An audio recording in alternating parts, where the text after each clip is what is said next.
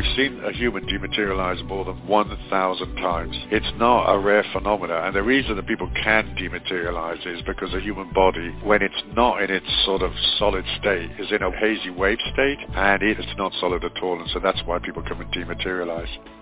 So this non-solid being is sitting on a stool, and they're essentially a spirit with a physical body that has all of these geometries and mathematics in them. And as the purple light goes through, it's really like the Christ consciousness or the Buddhahood or whatever you want to call it. It's difficult to get into terms, but when the light goes through them, it fixes up their geometries and they get better. You're now tuned in to Nicole Whitney's News for the Soul highlights. Life-changing spotlights she has shared with leading teachers in the human consciousness field since 1997. Go now to newsforthesoul.com to hear the full shows totally free. That's newsforthesoul.com. And we're live. Surprise, 10 a.m. Pacific time. We have a surprise for you today. I'm Nicole Marie Whitney. This is News for the Soul. No voice going away. Life-changing talk radio from the uplifting to the unexplained. Got that covered in full. We're on for several hours today, by the way, so stick around. But we're starting out with something really exciting because he's up to good stuff, and I know Carrie O'Connor and I have been talking about him quite a bit lately, so his ears have probably been burning. Well, it's Stuart Wilde. Anything could have been burning. So he should need no introduction whatsoever. Evolutionary, metaphysical, wild guy, author and leader, and always floating around on the outer limits of the known consciousness of humankind. I don't know how else to describe him. He's here, he's now. Stuart Wilde, welcome back to News for the Soul. Hi, am I on line with you? Because I was on your caller line before. Yeah, you're totally on the line with, I can totally hear you. Cool. Do you think you could sort of talk for a minute while I call you back on a phone card? Because I'm in a really expensive hotel and they're going to charge me $5 a minute, you know? Oh, God. Okay. So can you tell them something interesting and I'll call you back within 30 seconds? Yeah, thank you. Okay, bye-bye now. Okay. All right. So, interesting. I will tell you about what's going on here. How about that?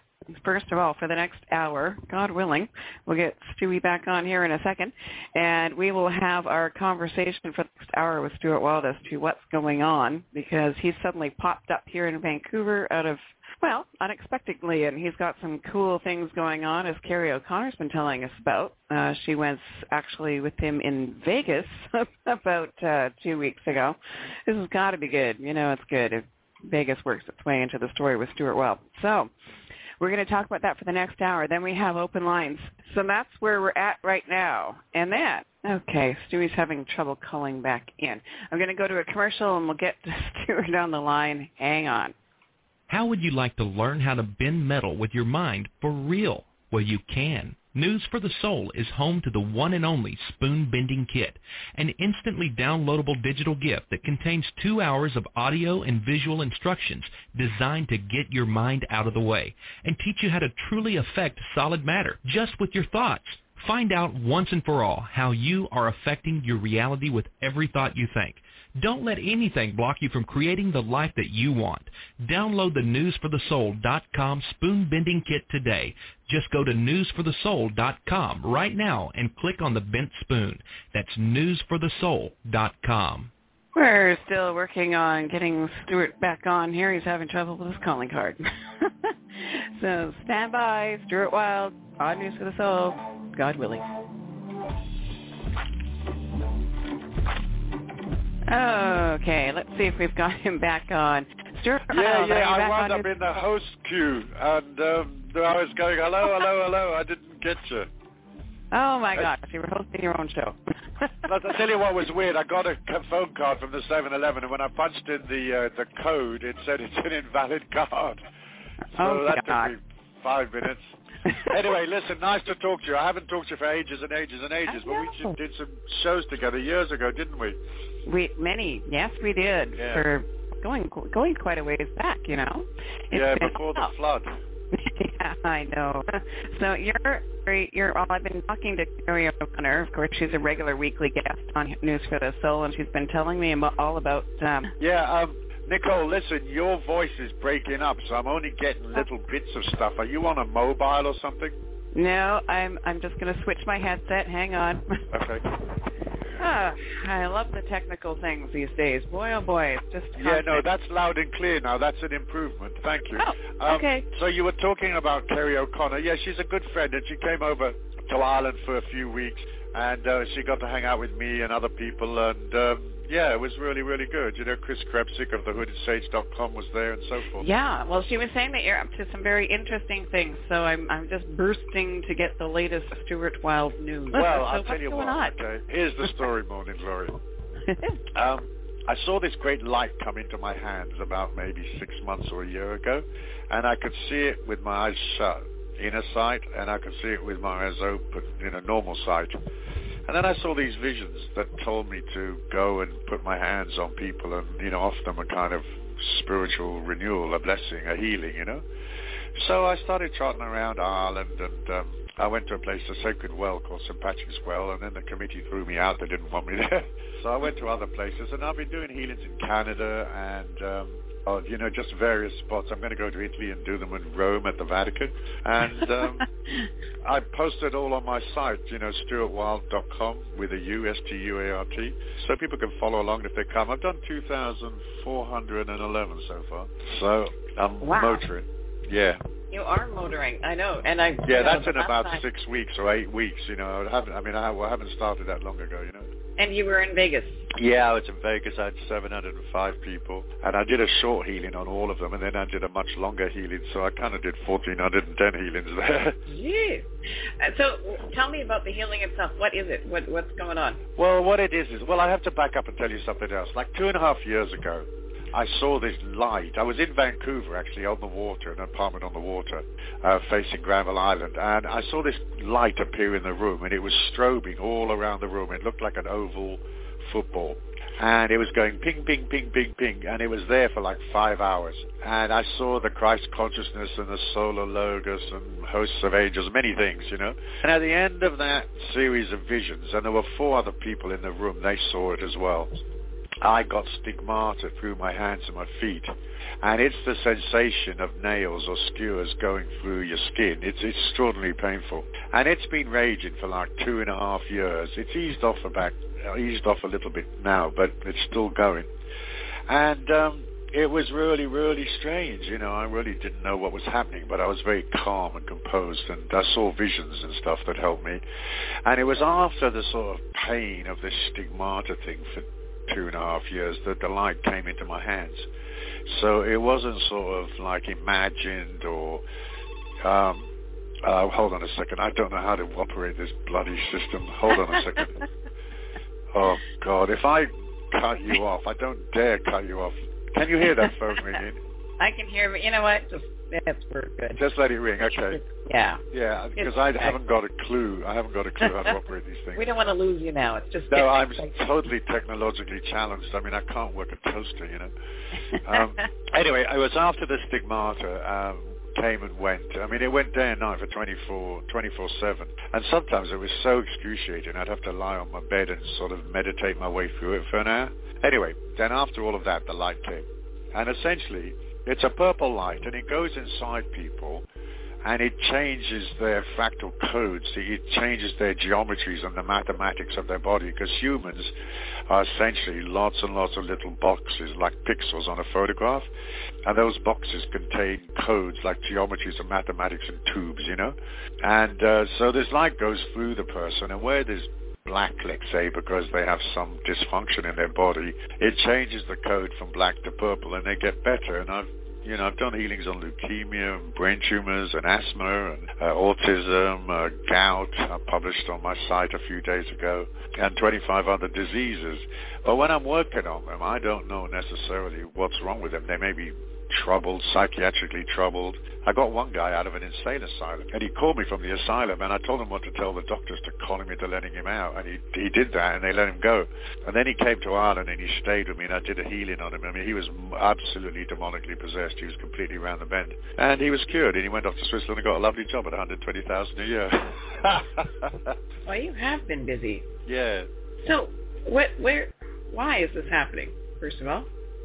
Well, my old teacher said 40 years ago that when this great darkness falls upon the world, because he knew all about the fascists and all this stuff that's going on now with, their arrests without trial and wars and all that stuff. He said when all that darkness comes around, which it has to come around because the human shadow has to come out and people have to see how ugly it is. He said that when the shadow and this darkness falls upon the earth, that the eternal Tao and the feminine spirit would come back to earth and as to compensate for the darkness. And so I think that why now is because the world is going ever more degraded and ever more, broken down, and it's just being ruled by these sort of fascists that are not even American. I mean, they come from another place.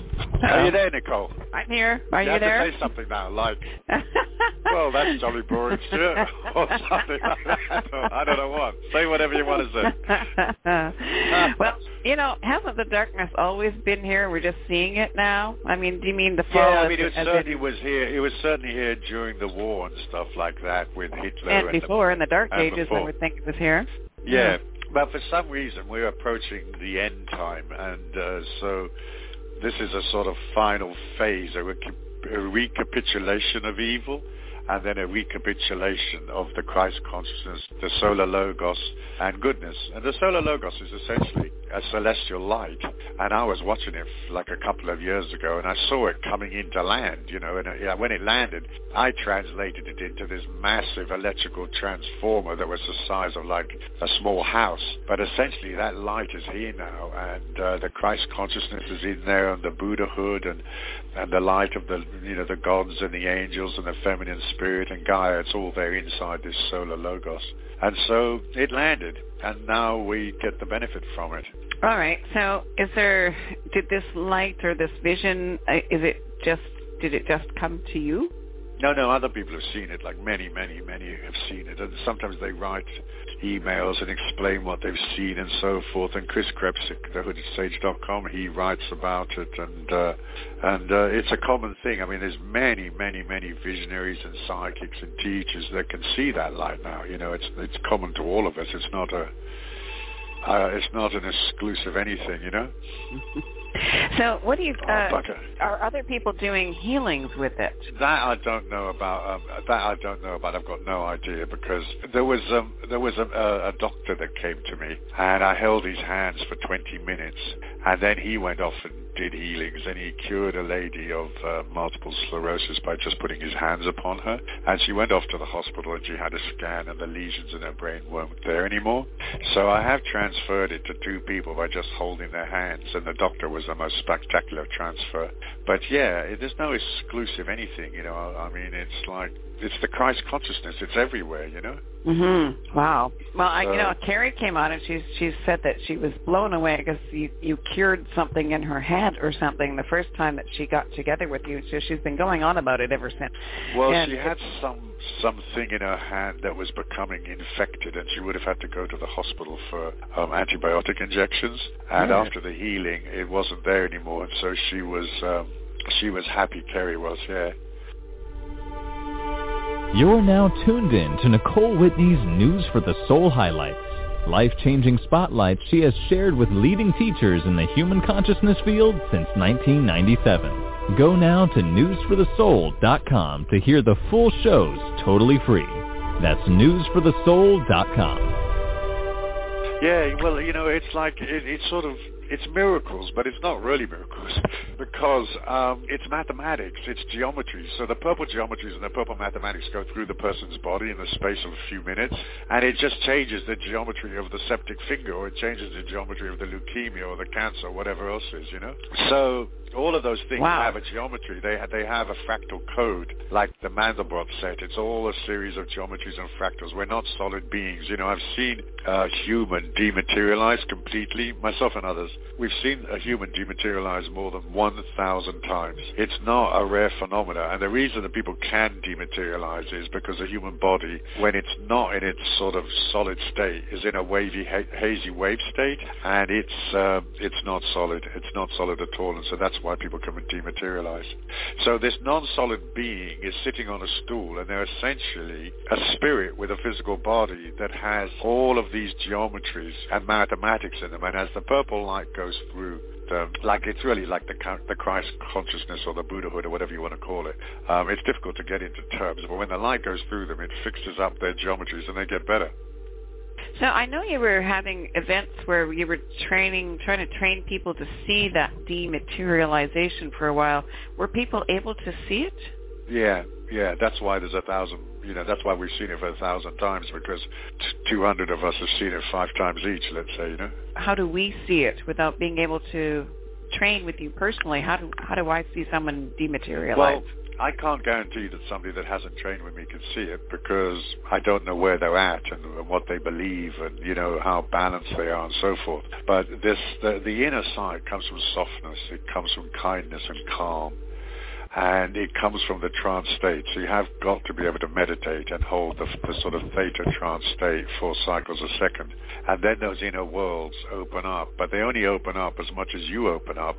And they only open up as much as you can purify your life, So the inner side is usually denied to people that are sort of unprocessed and that haven't worked upon themselves and their shadow, and they haven't developed that kind of generosity and charity and kindness in their soul. You have to have a good soul to see. So you're getting all of these you've got this light coming to you, you're being guided to travel around. Have you had many visions as to where things are at and where they're going in this transitional time? Well, I've seen lots and lots of sort of visions of the destruction of Jerusalem and so forth. And I've seen visions of the collapse of the stock exchange and the sort of American political system and so forth. So we're living in a precarious time because things could go belly up at any time. I mean, right now the stock exchange is sort of being pumped by the Federal Reserve, and they're sort of pumping it up no matter what the news is. But once the election's over, it could easily come down. And then again, if there was a massive earthquake tomorrow somewhere like California, or if a meteor hit New York, you could see the stock exchange collapse overnight.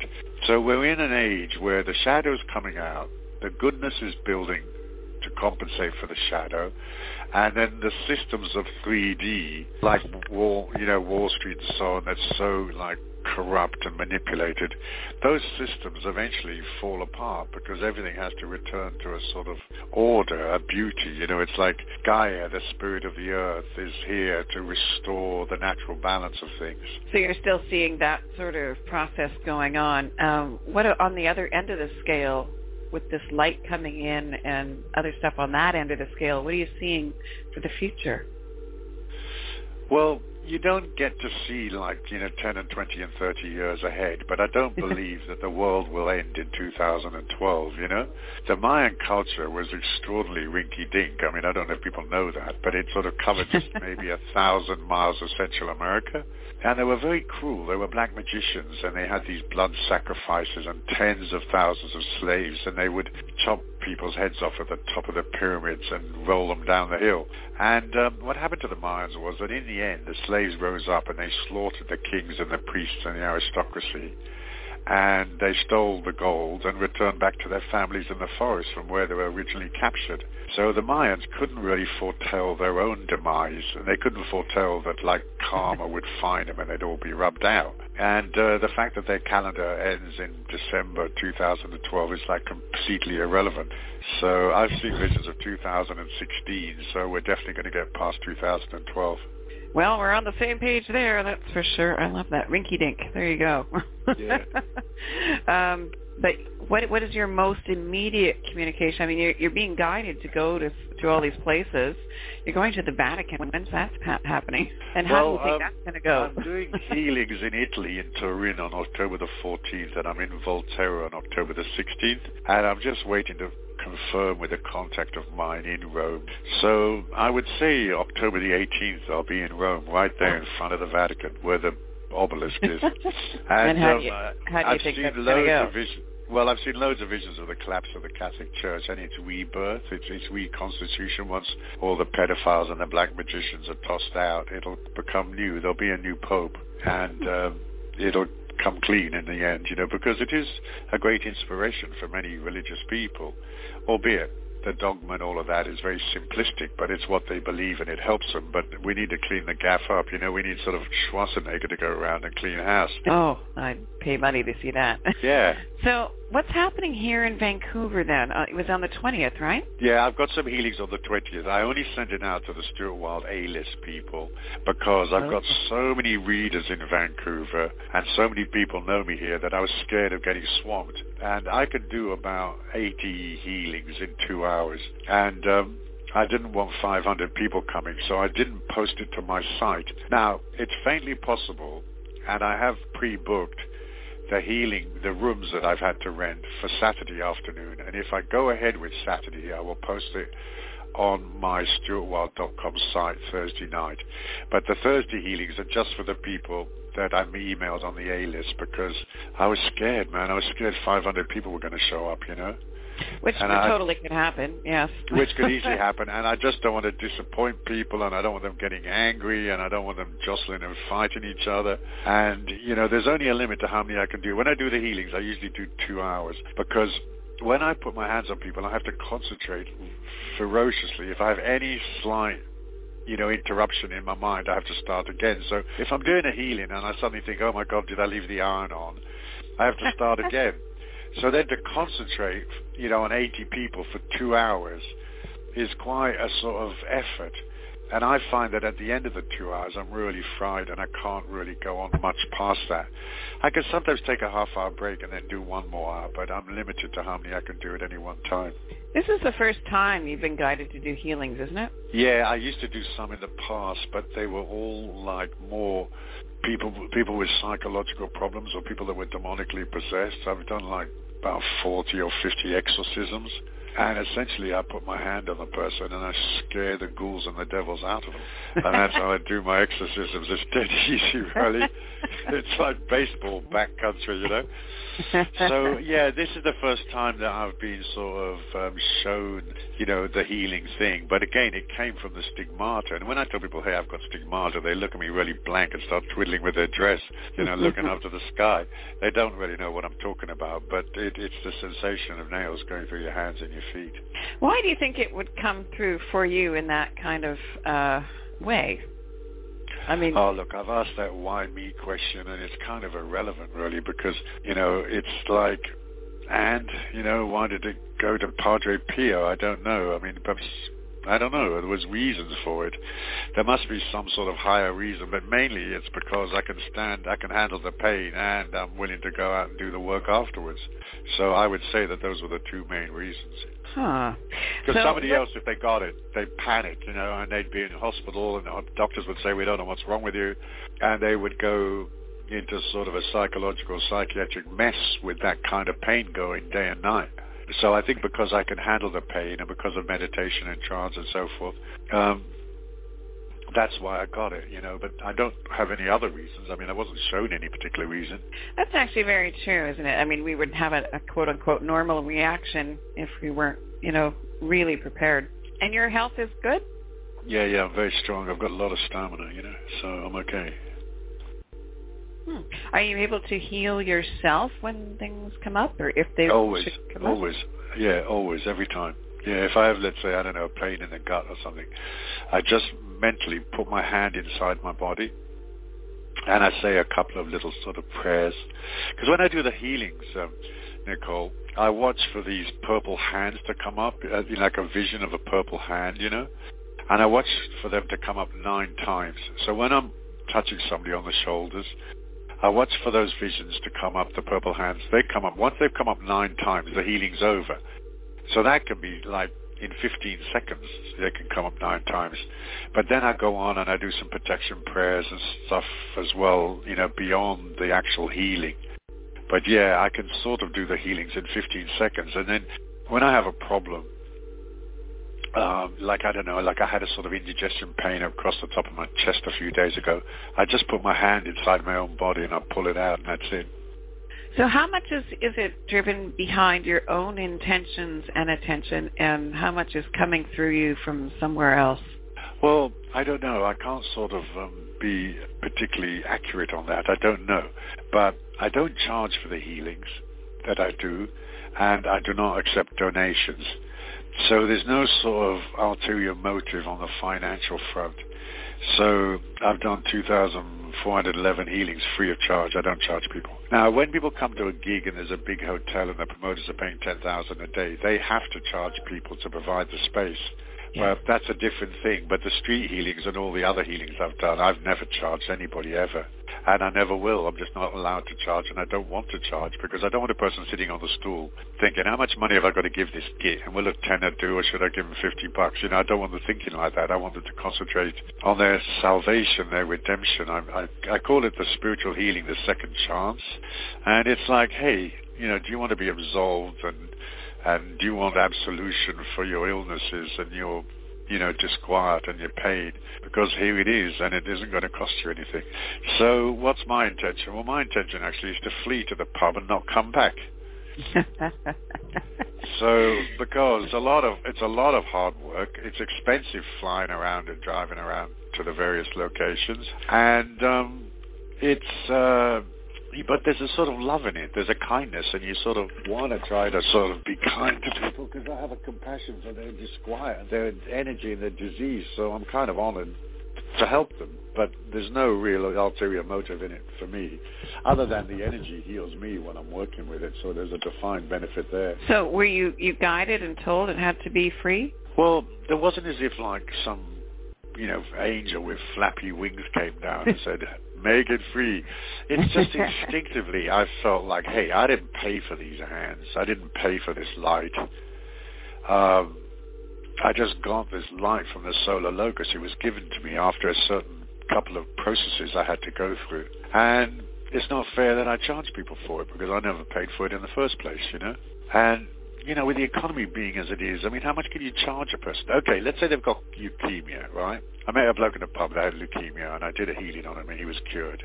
And he went to the hospital, and they said his leukemia was non-detectable. They couldn't find it. Okay. When he's sitting there on the stool, he doesn't know who the hell I am. How much is he going to donate? Like $5, $10? What's, you know, leukemia worth, you know? And then later on, perhaps after he was healed from leukemia, he might want to donate, I don't know, $100 or $10,000. But I just don't want people getting into all that mess, you know? Here's the light. It's free of charge. I got it for free of charge, and you can have it for nothing. So how long do you think you're going to be traveling around doing these healings? I don't know. It could be 5 or 10 years, you know. Wow. Because I know you particularly are not a big fan of air travel.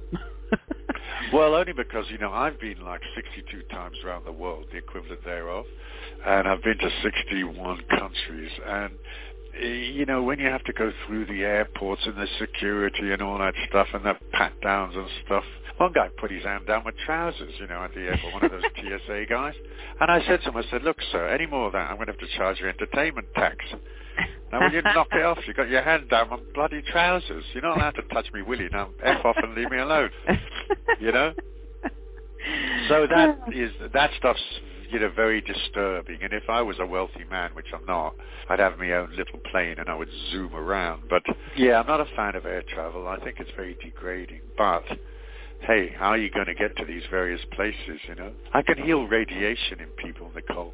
So I was thinking of going to Japan. I was just going to say, is that on your travel plans then, Japan? Well, I'm thinking about it. I mean, I don't know anything about Japan, and I don't even know if I have any... I know I've got Japanese readers, but I'm not really linked into people in Japan. But when people come to the healings, I test them with a Geiger counter, and we just run it across the front of their body. And we get these readings off of them for their, you know, the amount of radiation they're giving off. And on our Geiger counter system, about 30 to 40 clicks is normal, and past 60 is abnormal. So this lady came along, and she was German, and she had a reading of about 66, and I did a healing on her, and then I retested her, and she was down to 45. And then a young boy came to see me in Cranbrook, BC, and he had a reading over 60, and again, he went down to like 38, 40, something like that after the healing. So somehow this purple light, the fractal codes, goes through the body and removes some of the radiation and restores the person back to normal. So yeah, I might go to Japan. I don't know. It's difficult. I don't really know any people there, you know. Well, I'm sure someone's listening. We have listeners there in Japan, and who knows? Is there a guidance coming through with this purple light? I know there's no flappy wing angel, but I just keep getting pulled back there. Yeah, no, I mean, yes, there's a guidance in the sense that I see these visions, and a lot of them are quite technical, and quite a lot of them are technological. You know, they're complex mathematics to try to understand. It's not like I have to necessarily clunk the numbers, but I've got to understand what the pictures mean. And a mathematical formula or a geometric pattern is a code, so you have to understand what it's actually saying. And so, yes, there is a guidance trickling through. But there isn't a sort of spirit guide or Jesus or, you know, Kudhumi or Bongo Dongo, the famous Tibetan. They're nothing. No, it's just information. So I sit there, and sometimes I pray, of course, you know, and ask questions. But essentially I'm praying to the four walls. So I'm going, hello, walls. Now, how do you feel about healings in Zambia next week, you know, whatever? And then the information comes flying in. So essentially, it's information that it may come from some, I don't know, highfalutin spiritual place, but it doesn't seem like that to me. It just seems like visions that I see that emanate from my higher self. Mm-hmm. Which is so probably exactly the same thing. I'm sorry, Nicole? Which is probably exactly the same thing, just semantics and different ways of seeing it, right? Yeah, it's exactly that. It's not like, I mean, I've seen hundreds of visions of Jesus. I mean, I saw one 3 days ago. And sometimes he's doing strange things. Like I posted on my site that I saw a vision of Jesus with a pig. And a pig is a symbol of the end time. Because when we see an apparition in the sky of an upside-down pig, that's the end. So with him having the pig under his arm was a way of saying that he's a custodian of the end. But it says in Revelations that he's Alpha and Omega. He's the beginning and the end. But it was a reassuring vision to think, well, it's all going to be all right. Wow. You're now tuned in to Nicole Whitney's News for the Soul highlights. Life-changing spotlights she has shared with leading teachers in the human consciousness field since 1997. Go now to newsforthesoul.com to hear the full shows totally free. That's newsforthesoul.com. Yeah, did I answer your question, or did I just ramble around it? I can't quite figure it out. I have no idea. Okay. Are you still writing? Yes, I am, yeah. At the moment I'm working on an upgrade of a book I wrote in the mid-90s called God's Gladiators. Ah. And it wasn't published by my publishers Hay House or Random House or any of the other publishers that I've had contracts with because the book was quite controversial. But so it was published by a very small American publishing company. A man called Mark Ellis published it, and now I'm going to do a sort of an upgraded version and publish that. So I'm going to renew that book because it was actually, other than Plum Red, which is my latest book, it was the best book I ever wrote, God's Gladiators. It was intriguing indeed. I remember speaking to you. That's the one you wrote in a remarkably short time, isn't it?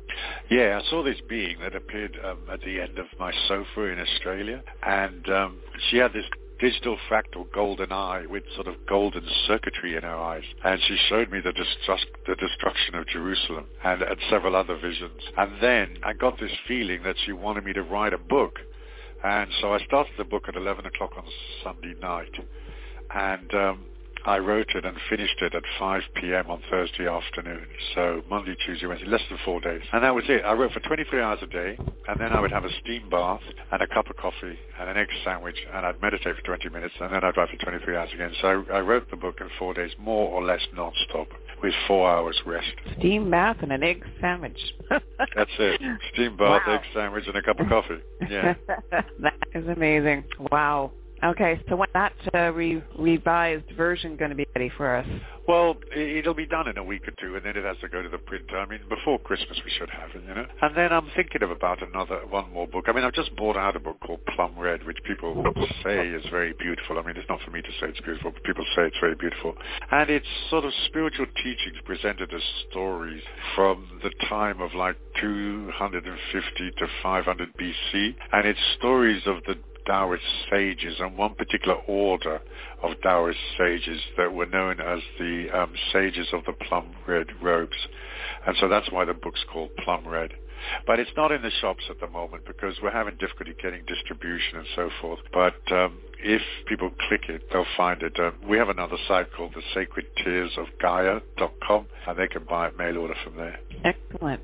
I just want to remind people, because I'm getting 8 million emails here, it's all linked up on our homepage. Oh, newsforthesoul.com.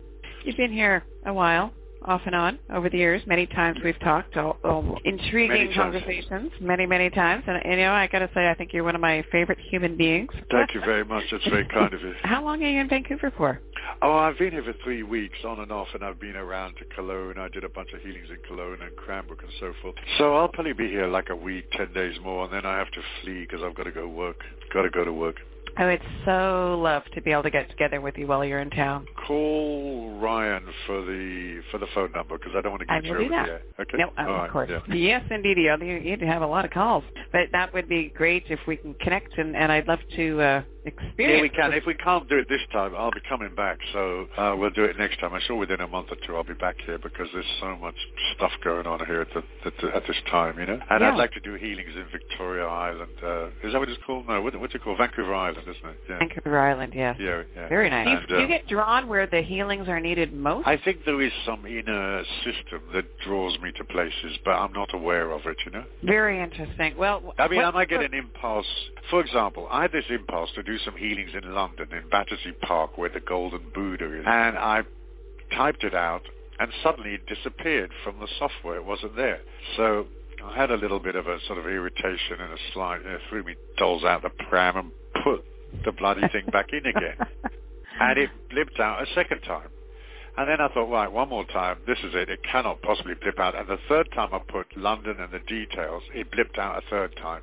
So I decided I'm not supposed to do London, not at the moment anyway. So for the software to suddenly just accidentally blip itself out. And it was an article on Irish healings and Italian healings and so forth. It wasn't like the whole article disappeared, just those couple of sentences that referred to London, and they disappeared 3 times. So, maybe there is a guiding system that goes, delete, delete. I don't know, but I don't want it to make it sound like, I don't want to make it sound, Nicole, like there's any specialness involved. The light is for everybody, and yes, I've garnered this light in my hands because of the stigmata, and so what? Who cares? It's only a matter of whether the lady sitting on the stool is going to be cured of her pains, or the gentleman. That's all that matters. It's all about the humans and their pain. It's nothing to do with anything else, Well, I would just so love to experience this light and be able to tell everyone, what's going on from a different perspective. And let's get together when we can, Stuart. Yeah, well, look, if you want to come to the healings tomorrow, call Ryan and he'll give you the address. He's going to have to ask me for it, but if I get an email from him asking me for the address, then come along. It's 12:30 to 3:30. Okay. All right. Tomorrow. Sounds like a date. Yeah, right. near where we met before, okay? Yes, I got it. Okay, perfect. I feel very surreptitious. Stuart, it is a pleasure as always, and keep us in the loop. Yeah, I don't want to deny people, but I'm so terrified. Like one day 5,000 people are going to rock up. I'm just terrified of 500 people rocking up because I can only do 80 in 2 hours. Now, I don't know, if I see some visions that allow me to sort of zip through 500 people, pinging them, then I could up my quota. But at the moment, I'm limited to this sort of hands-on. Well, I do people 2 at a time, and they take sort of a couple of minutes each because, I use one hand with one person and one hand on the other person's shoulder. And doing that, I could do 40 an hour, 80 in 2 hours, and that's it, That's it. Cool. That's well, it, I will try to be there, and I so appreciate you being here today, Stuart. It's always a great pleasure. Thank you very much. StuartWild.com. We'll keep you posted on and keep us in the loop as things evolve. Absolutely, yeah. I write my blog every day, and there's 2 or 3 articles every day, and some of them are teaching articles, and some are sort of things on lucid dreams. And today I posted a funny one about the Mormons and their underpants. Well, the Mormons believe they have magical underpants, and I did a Mormon magical underpants story. I literally never know what you're going to say next. I love that. Well, the thing is I like to write humor into my stuff, because some people take spirituality and their journey and metaphysics and religion, they take it really seriously, and there's nothing serious, you know. God's a comedian, you know. She's very funny. You have to have a sense of humor. Yeah, you'd have to have a sense of humor to be God, wouldn't you? So, yeah, no, she's a funny person. And so I just want it all to be light and breezy and normal. You know, spirituality is the act of becoming ever more normal. That's what it is. It's becoming natural and returning to Gaia and your nature self and the normality of things, rather than, you know, wandering around with a diaper on your head, clanking a bell. Not to say that that's wrong, but it's all a bit over the top, do you see? It is. It's a thing that you have to evolve through eventually. One day you look at the diaper and you think, this is absolutely silly. Why is this on my head and why am I clanking a bell? And you go to the pub instead. There you go. Stuart Wells. In a nutshell. Thanks, Stuart. Yeah, Take bye-bye care. now. We'll see you soon. All right, stick around. We're just getting started today. That was, by the way, if you missed the intro, Stuart Wild, stuartwild.com, the one and only. And more on that to come. You're now tuned in to Nicole Whitney's News for the Soul highlights.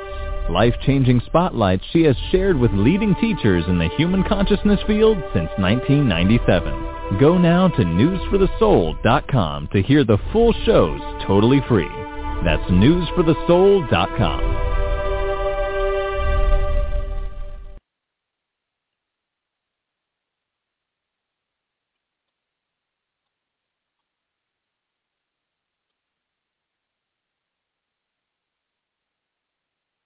Hello, everybody. Welcome to News for the Soul. This is Daniel Brinkley. This is Nicole Whitney, News for the Soul, life-changing talk radio from the uplifting to the unexplained. Okay, everybody, take a deep breath. We know that we choose to come to this world, and we're chosen to come to this world, and we've come for breath. We breathe in for ourselves and out for spiritual unfoldment. And as we breathe these moments, let's open up our heart and open up our souls, and let the true awareness of News for the Soul make its impact now and forever. I'm kind of having my own 2012, Nicole. There's a real energetic change going on, and a whole new era of my life is opening up, and I've waited for this for a long time. When you have one after the other, it's like, all right, bring them on, whatever, because they ain't going to stop me. You know, I ain't going to be stopped, so throw everything you like, you know, and it doesn't matter, you know. Some of these scientists, the ones that understand that the carbon dioxide causes global warming scam is a nonsense, they are utterly incredulous at how obvious it is what the real cause of global warming is while it's being completely ignored. It's on that lie, provably so, that all these new laws, taxations, changes, impositions are being justified. We ain't seeing anything yet. I'm not having it. I am not showing up. I will not shut up. And if what I'm saying is true, why should I? No matter what people say about you. It doesn't matter. It's an illusion.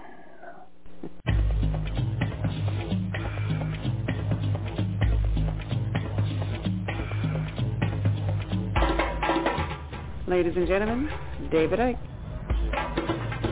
Well, it's been a while since we've talked. Well, I've been in bunker, mate.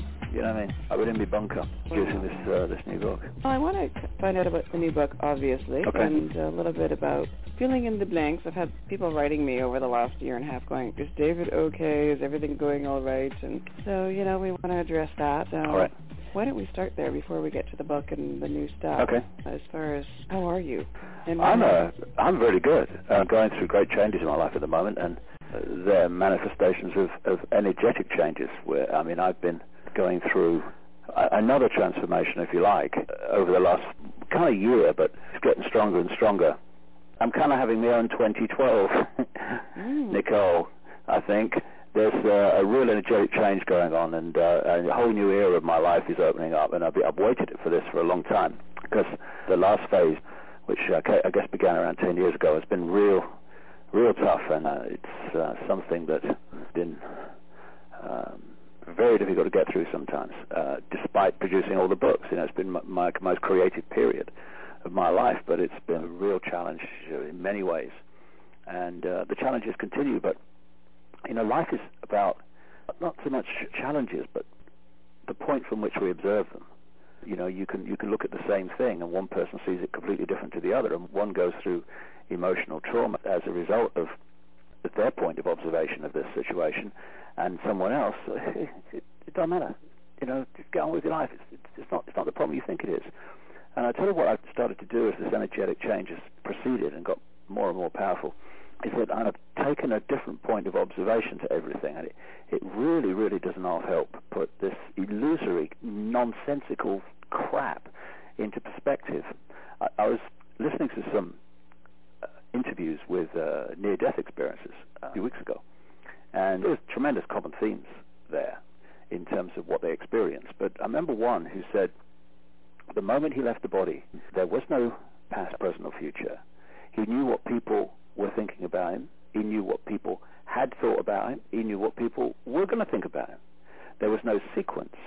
There was no time. There was no space. Everything happened in one now. And, of course, the perspective of this reality, while he was encased in the computer, the body that filters reality so that we only experience a small, tiny band of infinite possibility. His perspective of that from where he was just dramatically different. Of course it was. So many things that mattered. Oh my goodness, it's so important. Oh my goodness me, it's so stable. Oh my God. Well, chill out. It's all an illusion. So I'm more and more putting my point of observation there of this world, rather than my point of observation being how you're supposed to, in emotional and mental terms, react to certain things. Another thing that I do, it makes people sometimes difficult to understand why I do certain things, is the point of the whole thing that I'm doing is to put before people information and understandings that will allow them to have another view of reality. Don't mean they have to believe it, but at least it will be put before them. And at the end of my life, the end of this illusory experience, how I will look back from that point of view where that near-death experience was will be very different to the way that people would perceive life as they live it as they go through. And what I mean by that is I will be saying to myself, did I do what I set out to achieve? Did I do as much as I possibly could? And if the answer to that is yes, then, I'll feel good. Yeah, okay, yeah, I'm pleased about that. But what tends to happen is we get caught in irrelevancies and diversions, and we get pulled from that absolute focus. This is what I've come to achieve, and this is what I'm going to do, and this is going to take my priority. Things that some would think were important in terms of, relationships, whatever, to me, they're just part of the illusory journey. And okay, you learn from them, and you can enjoy them or not enjoy them or whatever, but the focus of my life is first and foremost to put before people information that they don't normally receive. Because when we leave this world and we look back from that vastness of perspective comparatively, it's not, did you say the right thing to this person? Did you go to the right place here? All that stuff from the 5 sense point of view. It's, are people in that 5 sense reality in an Orwellian state? Are their children being microchipped at birth? Are they being completely disconnected from their infinite multidimensional self?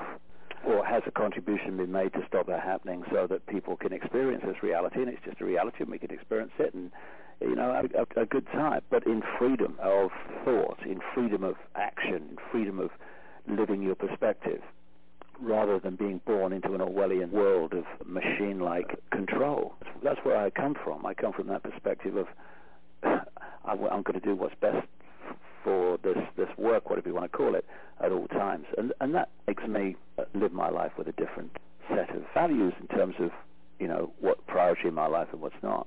And it's interesting how, as you mentioned, we go through these changes and awakenings, and it's not like the other stuff necessarily goes away. You just see it differently. Yeah, exactly. But it's still there. Then maybe amplified even. How is the court case thing going? Well, that runs on, and it's enormously expensive. I've had people come into my life in this cycle of 10 years. And it's been an interesting, from the perspective I am now, to look back and see how the people, first of all, vehemently say how passionate they are in supporting what you're doing. And, this information's got to get out, and it's all fantastic, and, oh, my goodness, it's so important. And at the same time, they make your life and your ability to communicate that work more difficult than anyone else. And in this period now that I'm living through, these people and those influences, those energies are going out of my life, and this is all part of this transformation. We can see the problems we have as, oh God, everything's gone wrong, oh my goodness. Or we can say, hey, how do you make steel stronger, harder, more impossible to destroy? You put it through fire, and you hammer it into what you want. No one said it was going to be easy. So I've had so many challenges in my life, and it's not just me. I mean, it's because everyone has challenges in their life. But I've had so many challenges in the last 20 years that it's like my arthritis, Nicole, to be honest. I've had arthritis since I was 15. I played professional soccer with it till I was 19, and then it got so bad. 21 it was, not 19. I thought I was going to stop at 19, but I kept going till 21. And I played professional soccer, and much of the time in agony. But eventually it was too bad I had to give up. And it's kind of, progressed through the years and stuff like that. And to me, pain that would give incredible grief and suppress the people's ability to do things and put them in a really bad space because it's so painful. To me, it's so natural to me to be in pain that the threshold just is not the same. And that doesn't mean I'm better than anyone else or braver than anyone else or anything like that. It's just the fact that I have experienced pain on a daily basis since, I was a teenager virtually. And so, therefore, it's not the same to me. And it's a similar situation with these challenges you get. Just one of the challenges might floor people and make them give up. But when you have one after the other, it's like, all right, bring them on, whatever. Because they ain't going to stop me. Let me stop. So throw everything you like, and it doesn't matter. It's like, I really remember the Muhammad Ali fight when he fought George Foreman. And Muhammad Ali was coming towards the end of his career. He was not as fit and strong as he was before. And George Foreman was the big hitter. He was the man, the champion. No one could beat him. And Ali went in the ring with him.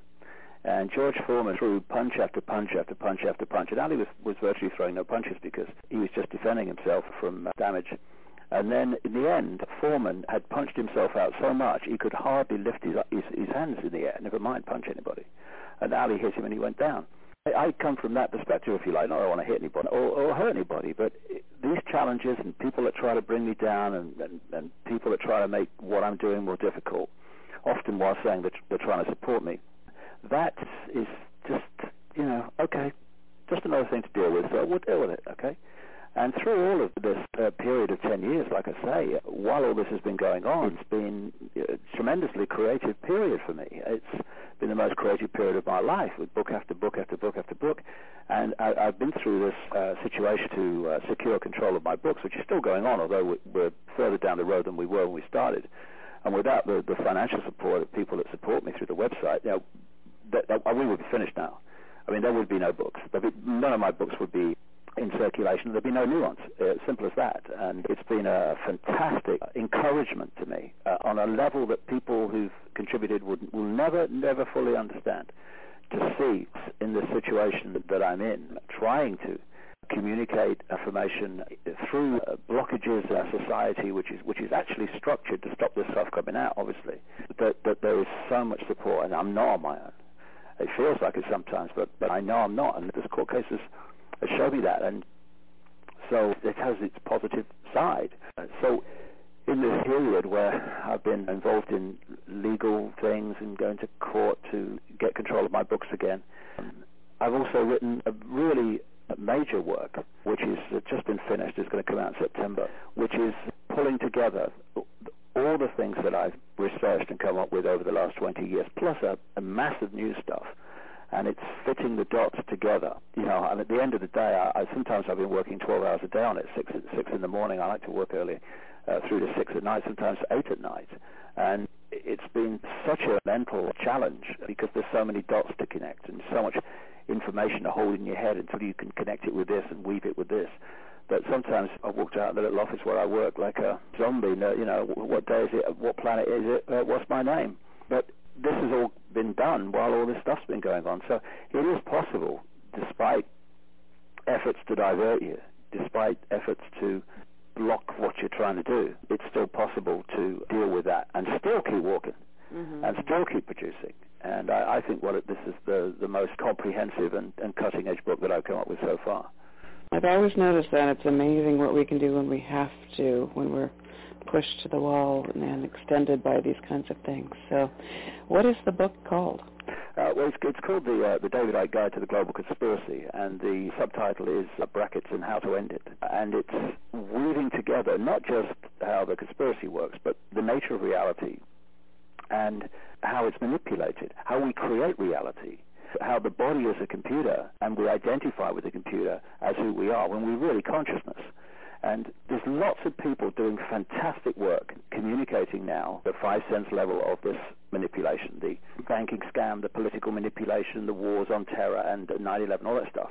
And that's all in the book. It's all weaved together with all this other stuff. But to really, understand the scale of what's going on, and the foundation of it, which is the manipulation of our reality by understanding how we create reality, while at the same time structuring society and education and science so that we don't know that. If we don't know how we create reality, and the manipulators do, well, it's, talk about candy from a baby. It's a piece of cake to manipulate vast numbers of people.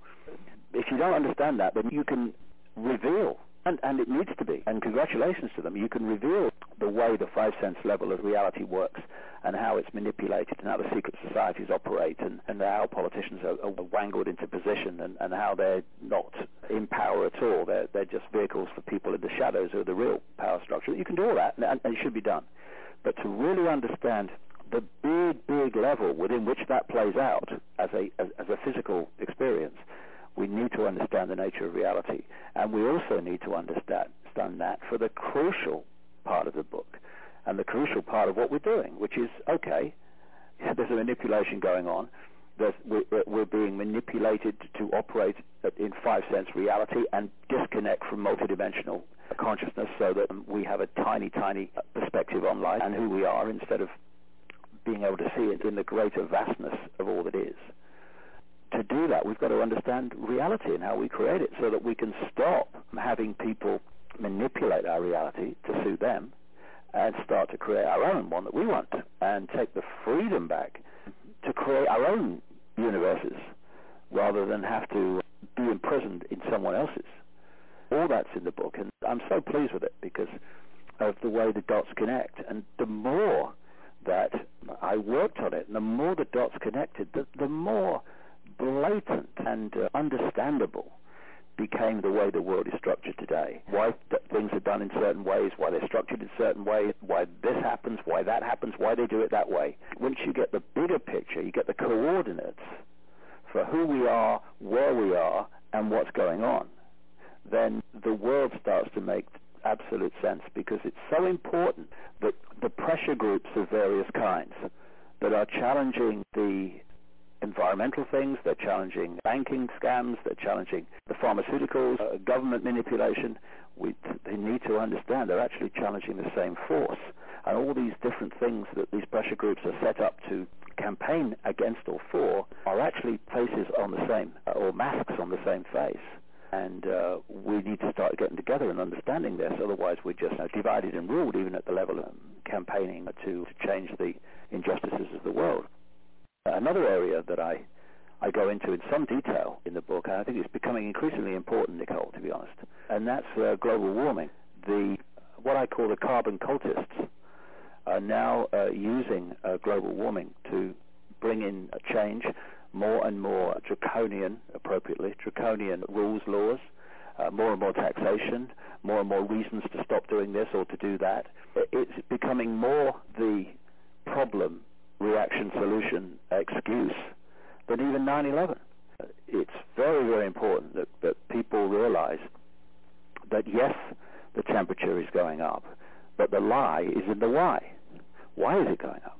It's going up not because of human carbon dioxide emissions. It's going up because the sun is generating more solar radiation. And when you hear the propaganda, the world's top scientists are all agreed. No, they're not all agreed. The United Nations panel on climate change is actually a political organization. And many, many, many scientists that were even involved in the reports don't agree with the conclusions that the report comes to, which have been communicated through an unquestioning media to the public, who get the impression that everyone's agreed. No, they're not. And the evidence is absolutely blatant and stunning that the sun is emitting more solar radiation, therefore it's warming. And that's why other planets, including Mars and others, are also getting hotter. Now, let me think. Now, also, these different planets in this solar system are all getting hotter at the same time. Now, what's the common theme? Do they have factories on Mars? Do we ever see a picture of that on Mars and things? Or what is it? What could it be? Maybe it's turbocharged trucks on Jupiter. Maybe that's what it is. It's the sun. Of course it's the sun. It's the common theme. And what a staggering thing, Nicole. What a staggering kind of conclusion to come to. That when the sun gets hotter, the planet temperature goes up.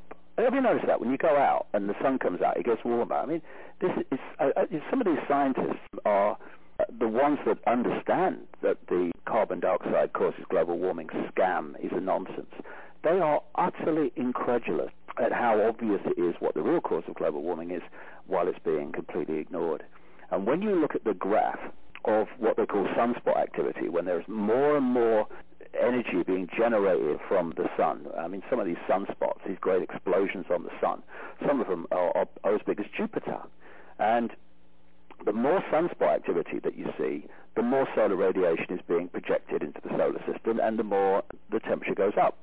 And we had a situation hundreds of years ago where they had what scientists call the medieval warm period, when the temperature was higher than it is today. And so you say, hold on a second, I read history about the medieval period. I never heard anything about turbocharged handcarts. Did you ever hear about that? And the exhaust fumes coming out of flowers and stuff? I don't remember that. So what caused global warming in the medieval warm period? The sun did. And there was a period of great sunspot activity. Then sunspot activity started to fall until it reached the point where it was measured by an observer, a scientist called Maunder, and it's got the scientific name now, the Maunder minimum, when sunspot activity virtually not stopped, but almost was unmeasurable. And that's when we had, following the medieval warm period, what science calls the Little Ice Age. This is the Little Ice Age when you still see some of the pictures on Christmas cards back in the 1700s, when people were literally having ice fairs on the River Thames because it had frozen over. Then the sunspot activity started to increase, and the temperature on Earth started to rise. And it went up and up and up. And the graph of sunspot activity increase to Earth temperature increase is like they're connected by magnets. They are absolutely at one, the two of them. It went up, the sunspot activity and temperature, to 1940. At which point it fell, sunspot activity fell, and so therefore did temperature from 1940 to 1975. So much so, Nicole, that the BBC in the early 70s were doing documentaries about the possibility of a coming ice age, and they were showing mocked-up pictures of London frozen under ice, and the great weather catastrophe was going to be an ice age. From 1975, the sunspot activity started rising again, and so did Earth temperature. And both of them, one following the other, have gone on rising ever since until we reach today. Carbon dioxide is a minor greenhouse gas. 95% of greenhouse gases is water vapor. I got a great idea. Let's ban water. Hey, let's have a kind of blockage on the amount of water we can produce. I mean, please. So you've got carbon dioxide being a fractional percentage of greenhouse gases, and the amount that humans produce is a fraction of that. Now, I'm not saying pollution's a good thing. This is where they divert you and change the point of the argument. I'm not saying that pollution's a good thing. It'd be great to have less pollution. Of course it would. But the question is not that. In this case of global warming, it's do carbon dioxide emissions cause the rising temperature? Because it's on that lie, provably so, that all these new laws, taxations, changes, impositions are being justified. We ain't seeing anything yet. This theory is growing all the time. And there are certain red flags, alarm bells that go off when you research this subject for as long as I have.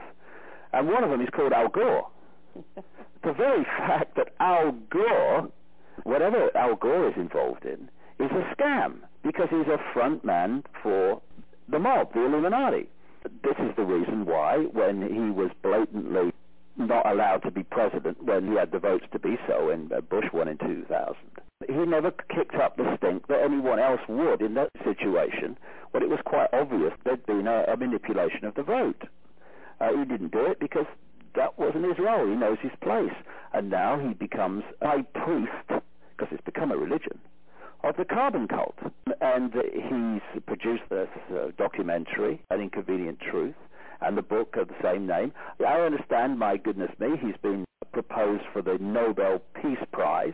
What, for making a documentary, telling lies? I mean, is it me or what?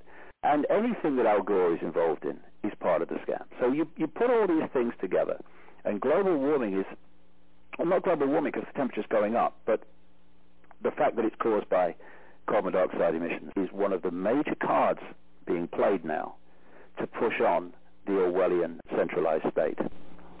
Oh, I'm so glad you brought that up. Is that in your book? Yes, in detail, okay, with the graphs and stuff to show. And one other thing that happens, Nicole, that affects temperature is that when there's an increase in solar radiation hitting the Earth, there is a decrease in cosmic rays. And it's cosmic rays interacting with water vapor that creates clouds. And, of course, if there's a reduction in cosmic rays, there's a reduction in cloud activity. Therefore, there's a much greater amount of solar radiation goes directly to the Earth and the temperature goes up. And, again, the graph of the cosmic rays stroke against sunspot activity are again two graphs with a magnet that go up and down with each other. Of course they do, because one's causing the reaction from the other. It is not even vaguely theoretical that increased solar radiation is the cause of global warming. It's clear, provable fact. The reason that we don't know that, except that there was a wonderful documentary in this country a few months ago called The Great Global Warming Swindle, in which these scientists, and really at the top of their professions and their specialities, were actually given a platform at last, just once, to say carbon caused global warming is a nonsense and explain why. And the reason that that's not known by most people is because the propaganda is all one way. And again, there are other alarm bells in situations when there's a scam going on. And one of them is when only one side of the argument is given and stressed against a situation where anyone who's putting the alternative is not challenged on the facts, they are attacked personally and dismissed in terms of almost, there's this phrase now that's being thrown around by some of these carbon cultists called global warming deniers. Mm-hmm. It's like Holocaust denier, you know. By definition, you're a really bad person and you don't care about people and you don't care about the Earth and you're really, really horrible if you say, actually, this global warming is being caused by something else. And when you've got that combination, Eva, of one side of the argument being stressed and anyone putting the other side of the argument being attacked personally and vilified personally, then you've got a massive scam on your hands. And these scientists were saying how if you put forward a research project which is based on global warming is caused by carbon dioxide, you get the funding. You do the opposite. You put forward a desire for funding to bring about research that shows that it's the sun. No way do you get the funding. In fact, you start to get vilified within the profession. Some of these scientists have had death threats simply by saying, it's a scam, it's a lie, this is not caused by that. And that's always an obvious sign of a massive manipulation going on, and it is, that's what it is. And it's really up front now, really at the cutting edge of the justifications for pushing the agenda forward. Well, it smacks of manipulation in the way it's been delivered in, you know, like you said, introducing taxes and creating more ways of lack and limitation kind of energy in the media. Mm-hmm. And definitely it's been a very unpopular thing to speak against. And I think you're definitely onto something there. It's been interesting not being able to voice that in very many places, as you say. Right. Definitely a sign. But the thing is, if what you're saying is correct, then keep saying it, because eventually it'll be proved so. I mean, one of the reasons that so many people are turning to my books and information in latter years is because what was in them years ago is now happening. And so I'd say to people, just because people hurl abuse at you or try to undermine you or whatever, again, coming back to what we talked about earlier, point of perspective. If your point of perspective is in this world and what people think of you because you're caught in the illusion, then you might shut up if you start saying things and get a bad reaction. But if you hold the perspective, what would I think of what I'm doing? What would my choice be if I was coming from the perspective outside the body? Then, of course, from that perspective, you would think, oh my goodness me, why did I shut up? Because it didn't matter, because it was just an illusion. What does it matter what people said to me? Why did I shut up? So, and if you can hold that perspective while you're here, then you don't shut up, because you know that what people say about you does not matter from the perspective of the wider consciousness, infinite consciousness, out-of-body consciousness. So just keep talking, and if what you're saying is right, it will eventually prove to be so. And one thing's for sure, if you shut up and walk away, nothing's going to change, and those that are putting the lies out to manipulate the masses of the people, they are just going to have a free rein to do it. I'm not having that. I will not have that. I will not shut up. I will not shut up under any circumstances, and people can hurl as much abuse as they like, undermine me as much as they like. This left foot is going in front of the right foot, and then the right foot's going in front of the left foot, and then I'm going to start a jog, and then I'm going to start a sprint, and you try to stop me, you know. You can't say that. Oh, just listen. You got ears on you? Yeah, great. Okay. Just listen. You watch me say it. And if that has a power in itself, we are far more powerful than ever we think that we are, because we still observe ourselves from the body-computer level of reality. We look in the mirror and we think that's ours. No, it's not. I don't do that anymore. When I look in the mirror, I see a vehicle. I see a highly advanced computer. That's what I see. I am consciousness. You are consciousness. We're all consciousness. We're all the same infinite consciousness. And that infinite consciousness has infinite power for change, infinite power for creativity, infinite power for genius, infinite power for everything. Because that's what it is, infinite. It's all.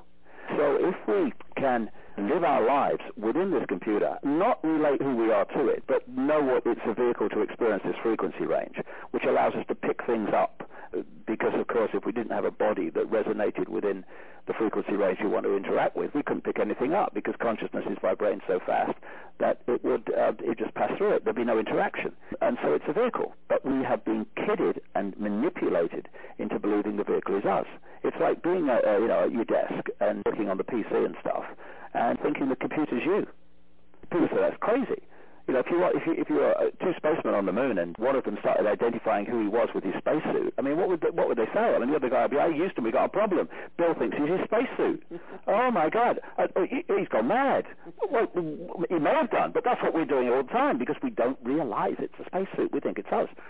And if we can tap in to that level of infinite consciousness, then it's not David Icke or Nicole or Bill Smith who is actually expressing into this reality. It's infinite consciousness is doing it. Infinite power, infinite ability for creativity, and all the other stuff I was talking about. So we become the whole expressing itself in this reality through what we call a body, instead of being just a little me, because I'm just a body and that's all I am, and what can I do, and I'm just little public and they're ever so powerful, and what can I do? It's a completely different point of perspective. So I'm not having it. I am not shutting up. I will not shut up. And if what I'm saying is true, why should I? And if it isn't, I shouldn't be saying it. So, no matter what people say about you. It doesn't matter how people seek to disrupt you or hurl abuse at you or try to get people to think bad of you, all this stuff. It doesn't matter. It's an illusion. I can't tell you how many times I've been listening to the news lately, especially over the last year, with the amount of bills that have whooshed through, especially in the States, as far as taking, civil liberties, what's left of them, and rewriting them. The most recent being, I think it was about a month ago, when they declared that George Bush had the power to single-handedly, without counsel with anyone, declare national emergency. That's right. The truth is, George Bush hasn't got the power to tie shoelaces. He's the vehicle through which the people with power are bringing that stuff in and will dictate when it does and when it doesn't. But, you're absolutely right. I've got an archive on my website, and one of the archives is Big Brother, all those kind of stories. If anyone wants to go through those, because, like you do, you have the website and you have the news and stuff, so you're constantly seeing stuff that most people don't see because most of it doesn't get on the news. The main news are in the main newspapers. And the rate of imposition and the destruction of basic freedoms is just breathtaking. But not just the speed, but the breadth and scale of kind of real basic freedoms that have been taken away. But I see this, and I go into this in the book, I see this from a rather different perspective. I don't think the prime reason for all this is more control. I think the prime reason for it is holding on to the control that's already there. Of course, to an extent, they're getting more control by doing these things. But the reason it's happening now is because there is an energetic change going on. It's one of these great cycles, and energy is coming into this reality, which is starting to act like a spiritual alarm clock. It's starting to wake people up. And I've been a barometer for this over the last 20 years, because when I started, no one wanted to know. They just laughed in my face and laughed at me on the telly and laughed at me in the street. There was just no interest, really, apart from a few. And now I've seen it's exponential. It's gathering pace, and the curve is going up ever more steeply, of people that are beginning to open their minds to this and wake up and see what they would have laughed at before. I was on a ferry the other day where this smart-suited guy came up to me and said, "Can I talk to you? I want to discuss things with you." And he sat down. It turns out he's a physicist, this guy. And he said, "Well, how do you see reality, basically?" And I explained about the body, the computer, the holographic internet, as I call it, with this reality, and all the stuff that we've talked about before in this program. And he's going, "Oh, my God, that makes so much sense." And he's a bloody physicist. And there are people now, even in the left brain professions, where they find getting their heads around some of this stuff very difficult because their right brain is understimulated. They're beginning to open their minds to this. I know people who I would have thought, "Oh my goodness me, no way that guy's going to ever wake up in my lifetime." And suddenly they're really seriously woken up, and because we're not learning anything new, we're remembering what we already know by removing the barriers we create and throw around, these energetic barriers that disconnect us from that level of knowledge, that level of knowing that is always there, but we shut ourselves off from it and are manipulated to do that by the way society is structured. So there is this change going on, this energetic change, and it is really starting to have an effect. I mean, some people have connected it to the Mayan calendar of 2012 and this great end of one cycle of energetic cycle and the start of another, and clearly the parallels are obvious. There has to be a connection. My feeling is on 2012, it's not going to be 1 minute or 1 hour in 1 year when there's suddenly going to be this vast change.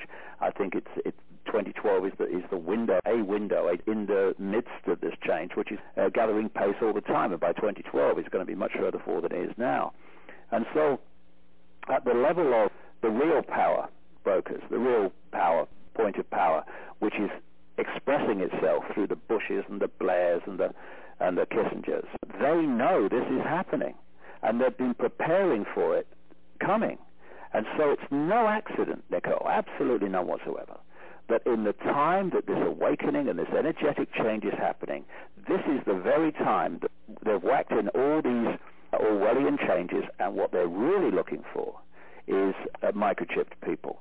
And on one level, yes, it's about electronic tagging and knowing where everyone is, but the real reason is to manipulate the electrochemical processes of the body to shut it down from accessing this higher consciousness that's now becoming available. One of the things I've done in this new book, if you look at things like fluoride in the water, aspartame, this horrendous sugar substitute that's in virtually everything now, anything that says sugar-free, aspartame, and you look at additives in food, all different kinds, in food and drink, mobile phone frequencies and stuff like that, mobile phone masts and other communication frequencies, there is a real common theme among all of them, and that is they excite brain cells to stop the brain working properly and efficiently. And the other thing is their effect on the pineal gland in the center of the brain. And the pineal gland is reckoned to connect into the third eye and into a dimensional connection. And the pineal gland comes up again and again in terms of the adverse effect of all these things I'm talking about. This is why the book will be such an eye-opener for people, because once you get the perspective of what's going on, the individual things like this in that drink or this in that food and mobile phones and all that stuff, it all starts to come together, and you can see how it's been coordinated to have a particular effect. And the fundamental effect is to shut down even more our ability to access knowledge, understanding, wisdom beyond the five-sense reality, and to be able to see this world for what it really is. So the microchip is the jewel in the crown of this campaign to imprison us in this reality, because the brain is like the central processing unit of the computer on your desk. The central processing unit, that's the one that filters and sorts out all the information traffic. Well, that's what the brain does. The brain receives information from all over the body, and it sends out information to all over the body. It's the central processing unit. In fact, the central processing unit in a computer is known by computer people as the brain of the computer. Now, the CPU, as they call it, the central processing unit in a computer, is a microchip. And if you put a microchip into the body and you know what you're doing, then you are able to manipulate the messages going around the body, the electrochemical messages, which are creating reality. And one of the other things that I've really gone into in the book in some detail is to show just how much the body is not ours. And one of the ways I've shown that is that emotion and what we call thought, on a five-sense level of thought, they are not us. They are electrochemical processes. This is why people can become depressed if they live next to a mobile phone mast or live under power lines, and they can become depressed if they have certain chemicals, like a woman here 2 years ago who'd been in clinical depression for 40 years, and then someone suggested or asked her, can you think of anything that you did or happened to you 40 years ago that caused all this? She'd been in and out of mental institutions for 40 years, this woman. And she said, the only thing I can remember is that I had lots of tooth fillings done. So I think it was about 19. So the person suggested that maybe it was mercury that would cause this. So she had the mercury fillings taken out and replaced by others. She had a mercury detox. And what happened? 40 years of depression disappeared.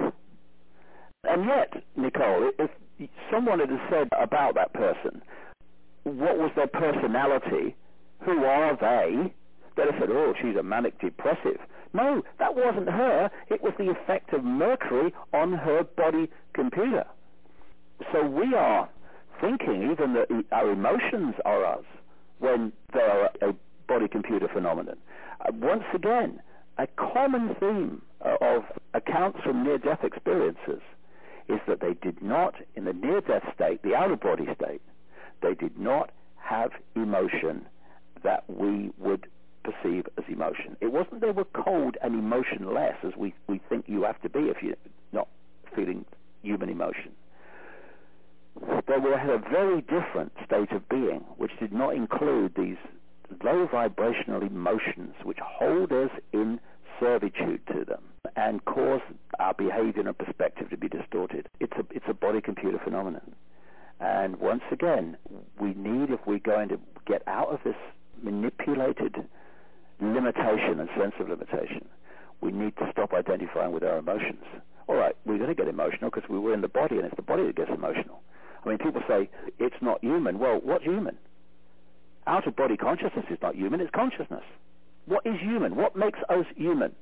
The computer program, the hard drive of the computer, which we call the DNA, the cellular structure. That is what makes us human, that program. That's why when you come into the body and you experience this world through it, you perceive yourself to be human, and you act in a human way, or what people sometimes call an inhuman way, if it acts in certain ways. But the point being that what makes us human is the computer. We are not human. Human is what we are experiencing. We are consciousness. And if you move your perspective to see everything from the point of view of consciousness rather than being human, then your whole perspective changes. And once again, as I was saying earlier, the way you act towards people, the way you act in certain situations, which people around you maybe think you should act in this way because they think you should act according to program, but you act in a completely different way because you realize that it is a program, and that these things that we take so seriously, these various interactions, are utterly irrelevant. It's computer level of reality interacting with each other.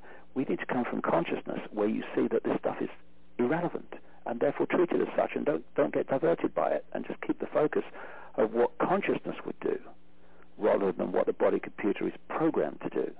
Because one will keep us in the prison cell and one will fling the door open. Well, I know we're almost at the top of the hour already, and you've got a grandchild being born as we speak. So That's right. About 10 minutes before I started, I got a call that my daughter is started labour to deliver my second grandchild. There's so many things happening in my life which are the old going out and that old tired energy dying and disappearing out of my life, and a real new, vibrant, positive, optimistic energy coming in. And this is the next cycle, and I can't wait for it to start motoring. And you know, a lot of people have been reporting that kind of real major shift going on for them right now. So yeah, exactly. Exciting. This is the energetic change taking place. But you know, if you're a transistor radio and you're tuned to Radio 1, Radio 2 may be in the atmosphere waiting to be tuned to. But if you don't move your dial to Radio 2, you're going to stay on Radio 1. And so there is tremendous opportunity now happening for us to absolutely open up to a vast new understanding or memory of who we are and the nature of reality, and how we can control our reality instead of having it control us. And it's all there waiting to be tuned to. All we got to do is lose all these programmed responses and programmed emotions and programmed sense of victimization that keep us from the full magnitude of who we are. And that whole cycle in my life is coming to an end. And I tell you, it's the more I feel this new energy coming in, it's like the world. It's like the world that was never was. It's just a completely different way of living life and experiencing life. And it's impossible to describe unless you've experienced it. And like you say, quite rightly, more and more people are doing that. But they have to be like the snake and shed the skin, shed the old skin. The old energetic skin and all its emotional ties and limitations and demands, and this is a situation, so you must act like this in this situation because my program says so, and if you don't, then I must react against you for not doing what I want and think you should do, and all that stuff. Shed that skin and come from a point of view of consciousness, and bingo, the world changes, and it's a wonderful, wonderful time to be in this reality. Not to be alive, because we're always alive. We're infinite life, infinite consciousness, eternal. But to be in this reality now is a wonderful, wonderful time. We are going to make great change here. And the Orwellian state, while it seems to be getting stronger and stronger, it's in a desperate, panic-stricken effort to stop the inevitable happening. It is standing up in a river, trying to hold the river back, or even perhaps more appropriately, standing on the seashore, trying to hold the tide back. It can build a few walls, it can build a few groins and put a few rocks in the way. Yes, it can. But that tide's coming in, and no one's going to stop it. So the Illuminati's like King Canute, or whoever it was that King Canute tried to hold the tide back and couldn't. They think they have power. They have. Compared with the power of infinite consciousness, the Illuminati and all the power structures, they're like flies on an elephant's back. And we're going to see that. Well, I have a jillion more questions. I hope we can get you back on the show really. No problem. No, it's been great, Nicole. Yeah. It's a wonderful time. It really is. It's very exciting, and I'm so grateful that you're a part of it and a part of the show, and thank you so much for being here, David. Pleasure, Nicole. Thank you very much. Take care. Talk soon. I was going for another baby now. Yeah. Well, have fun with that. Okay. Well, if you contact me whenever you feel the need for another one. Absolutely. Well, I'd actually love to do audience questions for the next one, and really, because okay. You're on a roll, right? Well, what we could do it when the book's launched, if you like. Oh, that's what I want to ask you too. Where and how? Well, it's going to be launched in September, and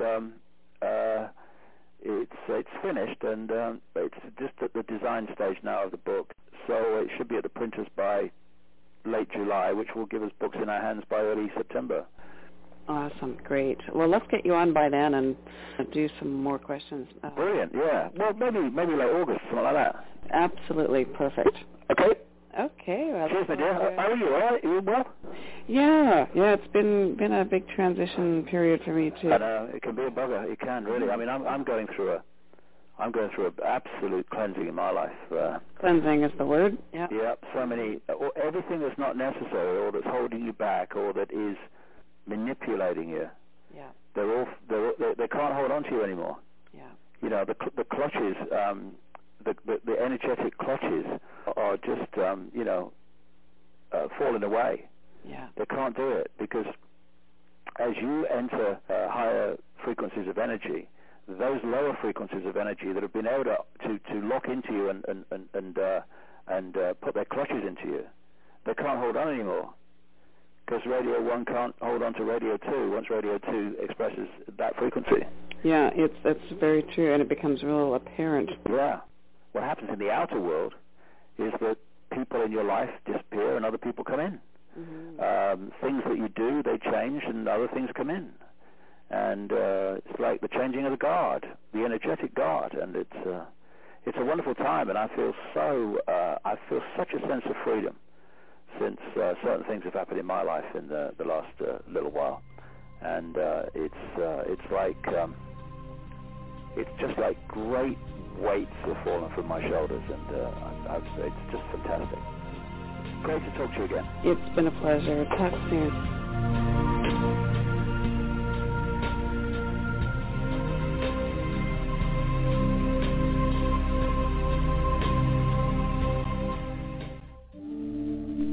Hello, this is Satyan Raja, and you're listening to News for the Soul. Be open in your mind, your body, your being. Allow yourself to drench in this awesome information to evolve you to your next place.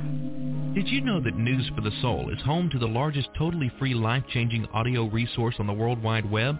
And did you know that journalist and single mom Nicole Whitney is single-handedly making this freely available for you to hear? That's why your support is critical to help keep News for the Soul totally free. You can help in several ways. Firstly, you can tell everyone you know about News for the Soul.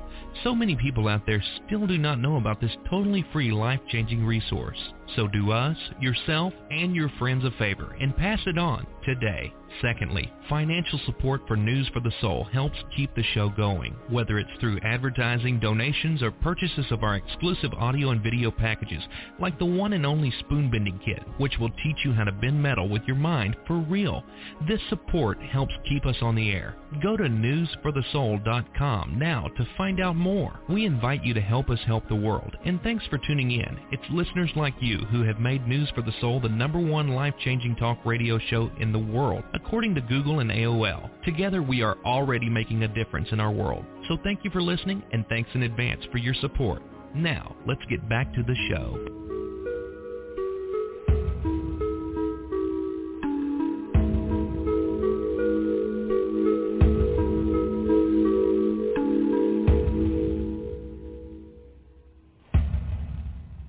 Attention like-minded business owners. Do you have an amazing solution? A product or service for the soul? Something we can't find out about in mainstream media? Then we have a solution for you. News for the Soul is airing its Solutions for the Soul networking fundraiser show, and you could be one of our guests. This is an amazing opportunity to join host Nicole Whitney on the air to talk about your solution and share your information with the world. All guests must be pre-screened, and there is a fee to participate. All proceeds directly keep the News for the Soul show archived totally free for the world to hear, and all interviews are aired indefinitely online after the show. To find out more, go to newsforthesoul.com and click on the Solution Show banner now. That's newsforthesoul.com. And don't let fear stand in your way. This could be your turn to shine in the News for the Soul spotlight. In December 2005, News for the Soul host Nicole Whitney experienced the most dramatic, life-changing psychic reading of her life. In that brief 10-minute mini-session, she released years of emotional baggage when Carrie O'Connor connected with a recently deceased family member, bringing Nicole a life-changing message from beyond the grave.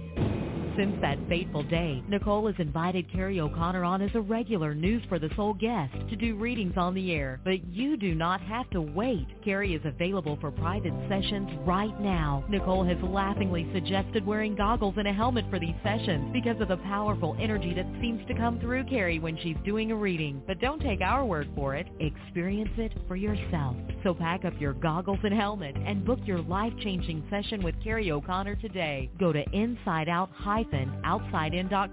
That's InsideOut-OutsideIn.com. Who are you? Why are you here? What is the meaning of life? These burning questions have plagued mankind throughout our existence. How would you like to experience a process that would allow you to have some of the answers? Answers that would cause you to live with higher awareness and deeper authenticity from now on? Well, you can. Warrior Sage is offering an experiential 5-day enlightenment workshop called Illumination Intensive. Regularly about $3,000 to attend, Satyan Raja of Warrior Sage is offering this life-changing 5-day course to News for the Soul listeners totally for free. That's right. The tuition has been completely waived for all News for the Soul listeners. Satyan says this experience is so profound, he wants to share it with the world. So don't miss out on this special opportunity. To have your own direct experience of awakening with Warrior Sage, go to IlluminationIntensive.com now and tell them News for the Soul sent you. That's IlluminationIntensive.com. How would you like to learn how to bend metal with your mind for real? Well, you can. News for the Soul is home to the one and only Spoon Bending Kit, an instantly downloadable digital gift that contains 2 hours of audio and visual instructions designed to get your mind out of the way and teach you how to truly affect solid matter just with your thoughts. Find out once and for all how you are affecting your reality with every thought you think. Don't let anything block you from creating the life that you want.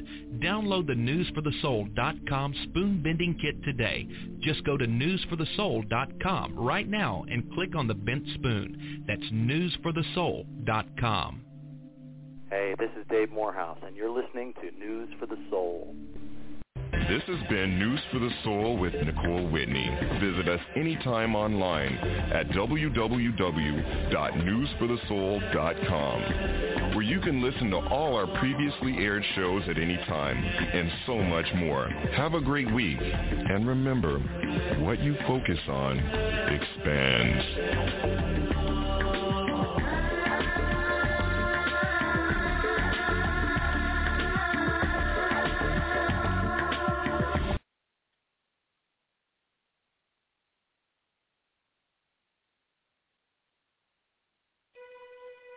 Get ready. It's time for News for the Soul. Life-changing talk radio from the uplifting to the unexplained. Join us as we celebrate 11 years of empowerment broadcasts, becoming the #1 life-changing talk radio show in the world, according to Google, AOL, MSN, YouTube, and more. And home to the largest, totally free transformational audio library in the world. All found at newsforthesoul.com. And now, here's your host and the founder of News for the Soul, the one they're calling the Oprah of the Internet, Nicole Whitney. Good morning, Monday morning. Well, it is here in Vancouver, BC, Canada, and we're live for a special show, News for the Soul, life-changing talk radio from the uplifting to the unexplained. My guest, a regular of many, many years on News for the Soul, yay, one of my favorite people and one of the most Intriguing adventures on the air to date. The quote-unquote most controversial speaker in the world. We're going to be talking about what's new, what's the latest. I'm sure swine flu and those kinds of latest current events are going to work their way into the conversation, which I'm sure, as always, will be intriguing and inspiring and perhaps even surprising.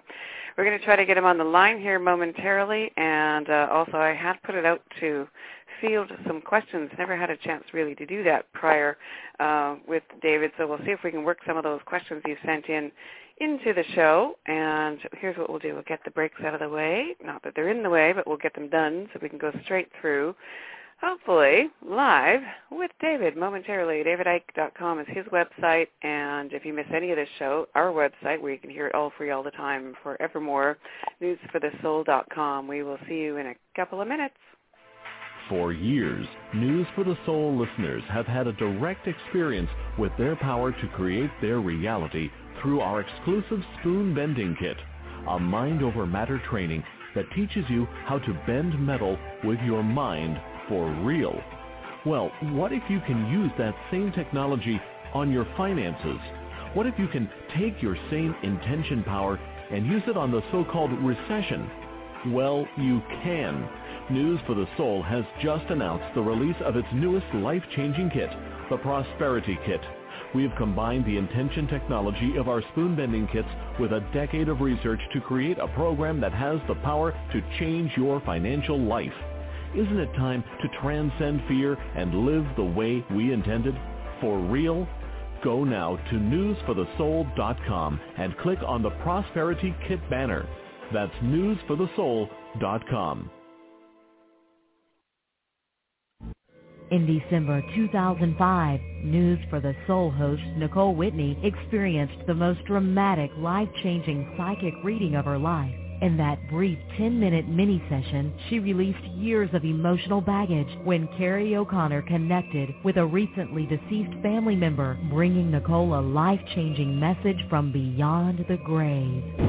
Since that fateful day, Nicole has invited Carrie O'Connor on as a regular News for the Soul guest to do readings on the air. But you do not have to wait. Carrie is available for private sessions right now. Nicole has laughingly suggested wearing goggles and a helmet for these sessions because of the powerful energy that seems to come through Carrie when she's doing a reading. But don't take our word for it. Experience it for yourself. So pack up your goggles and helmet and book your life-changing session with Carrie O'Connor today. Go to CarrieO'Connor.com. That's CarrieO'Connor.com. How would you like to learn how to bend metal with your mind for real? Well, you can. News for the Soul is home to the one and only Spoon Bending Kit, an instantly downloadable digital gift that contains 2 hours of audio and visual instructions designed to get your mind out of the way and teach you how to truly affect solid matter just with your thoughts. Find out once and for all how you are affecting your reality with every thought you think. Don't let anything block you from creating the life that you want. Download the newsforthesoul.com Spoon Bending Kit today. Just go to newsforthesoul.com right now and click on the bent spoon. That's newsforthesoul.com. Who are you? Why are you here? What is the meaning of life? These burning questions have plagued mankind throughout our existence. How would you like to experience a process that would allow you to have some of the answers? Answers that would cause you to live with higher awareness and deeper authenticity from now on? Well, you can. Warrior Sage is offering an experiential 5-day enlightenment workshop called Illumination Intensive. Regularly about $3,000 to attend, Satya Raja of Warrior Sage is offering this life-changing 5-day course to News for the Soul listeners totally for free. That's right. The tuition has been completely waived for all News for the Soul listeners. Satyan says this experience is so profound, he wants to share it with the world. So don't miss out on this special opportunity. To have your own direct experience of awakening with Warrior Sage, go to illuminationintensive.com now and tell them News for the Soul sent you. That's illuminationintensive.com. Are you in pain, overweight, unwell, stuck? or unhappy with any area of your life? Healing from the Body Level Up can help you. HBLU is a unique mind-body holistic psychotherapy for the 21st century. Created by Dr. Judith Swack, HBLU is an effective way to eliminate struggle by clearing mental, emotional, physical, and spiritual blocks to success, so you can rapidly achieve the results you want to live a full, happy, healthy, and satisfying life. Tune in to our next News for the Soul broadcast featuring Dr. Judith Swack, or visit hblu.org right now to find out more. That's hblu.org. For years, News for the Soul listeners have had a direct experience with their power to create their reality through our exclusive Spoon Bending Kit, a mind over matter training that teaches you how to bend metal with your mind for real. Well, what if you can use that same technology on your finances? What if you can take your same intention power and use it on the so-called recession? Well, you can. News for the Soul has just announced the release of its newest life-changing kit, the Prosperity Kit. We have combined the intention technology of our spoon bending kits with a decade of research to create a program that has the power to change your financial life. Isn't it time to transcend fear and live the way we intended? For real? Go now to newsforthesoul.com and click on the Prosperity Kit banner. That's news.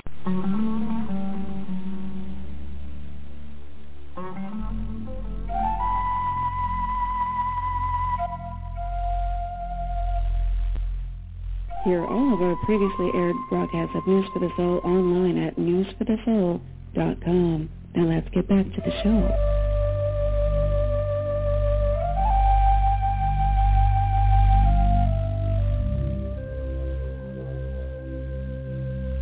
We're back.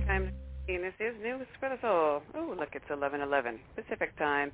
And today on News for the Soul, life-changing talk radio from the uplifting to the unexplained, once again all covered, of course, one of my favorite guests over the many years we've been talking to him as the human evolution journey continues and lots of adventures. Well, I'm sure today will be no exception to what we're going to be covered. David Icke, the quote-unquote most controversial speaker in the world, is here. DavidIcke.com, that's his website, and we're going to find out what the latest is right now. Welcome back, David, to News for the Soul. Thanks, Nicole. So do you really feel like the most controversial speaker in the world, really? I don't think about it, to be honest. I mean, when you speak things that are different to the prevailing accepted reality, then you become, I guess, controversial to the accepted reality. And I'm saying things that are way outside of what people think is happening in the world and the nature of life itself. So I guess controversy follows me around. But what's happening is that people's minds are opening and letting consciousness in on a gathering scale. And when you do that, people like me become less controversial because people can encompass things that the closed mind rejects by reflex action. So I'm seeing a massive increase in acceptance of things that I say that would have been ridiculed and dismissed immediately and not so long ago. Something's happening. A lot of things are happening that aren't good, but a lot of things are happening that are. Yeah, so you're also, I mean, I've noticed that as well in recent, like the last year or two, huge drastic changes in openness in large amounts of people. So you're seeing that as well. Oh, I've been seeing it for a long time, because when I started talking about this in its multi-facets, whether it's the day-to-day names, dates, places conspiracy, which has led us to where we are now, which is facing a global dictatorship in the face, or whether it's the nature of reality itself, which is fundamentally connected to what I've just said as well. I'm seeing people's minds open and them being able to encompass concepts and possibilities that they would never have done before. And it's been a exponential curve where it started slowly and then got quicker and then quicker and quicker. And it's incredible now, the number of people who are looking at life from a different angle, different point of observation, and therefore seeing the world and themselves in a completely different light. And we need to do that, and we need to do that fast, because we're heading into times now. This swine flu scam and the vaccination that has been created by those that created swine flu in the first place, and the economic situation that we face, and many other things that are planned, are going to be enormously challenging anyway. But if we come from the perspective that we are our bodies, that we are our names, that we are the reflection in the mirror and that's it, then it's going to be a heck of a lot more challenging for those people than those that realize that that's the vehicle that connects us into this virtual reality we call the universe.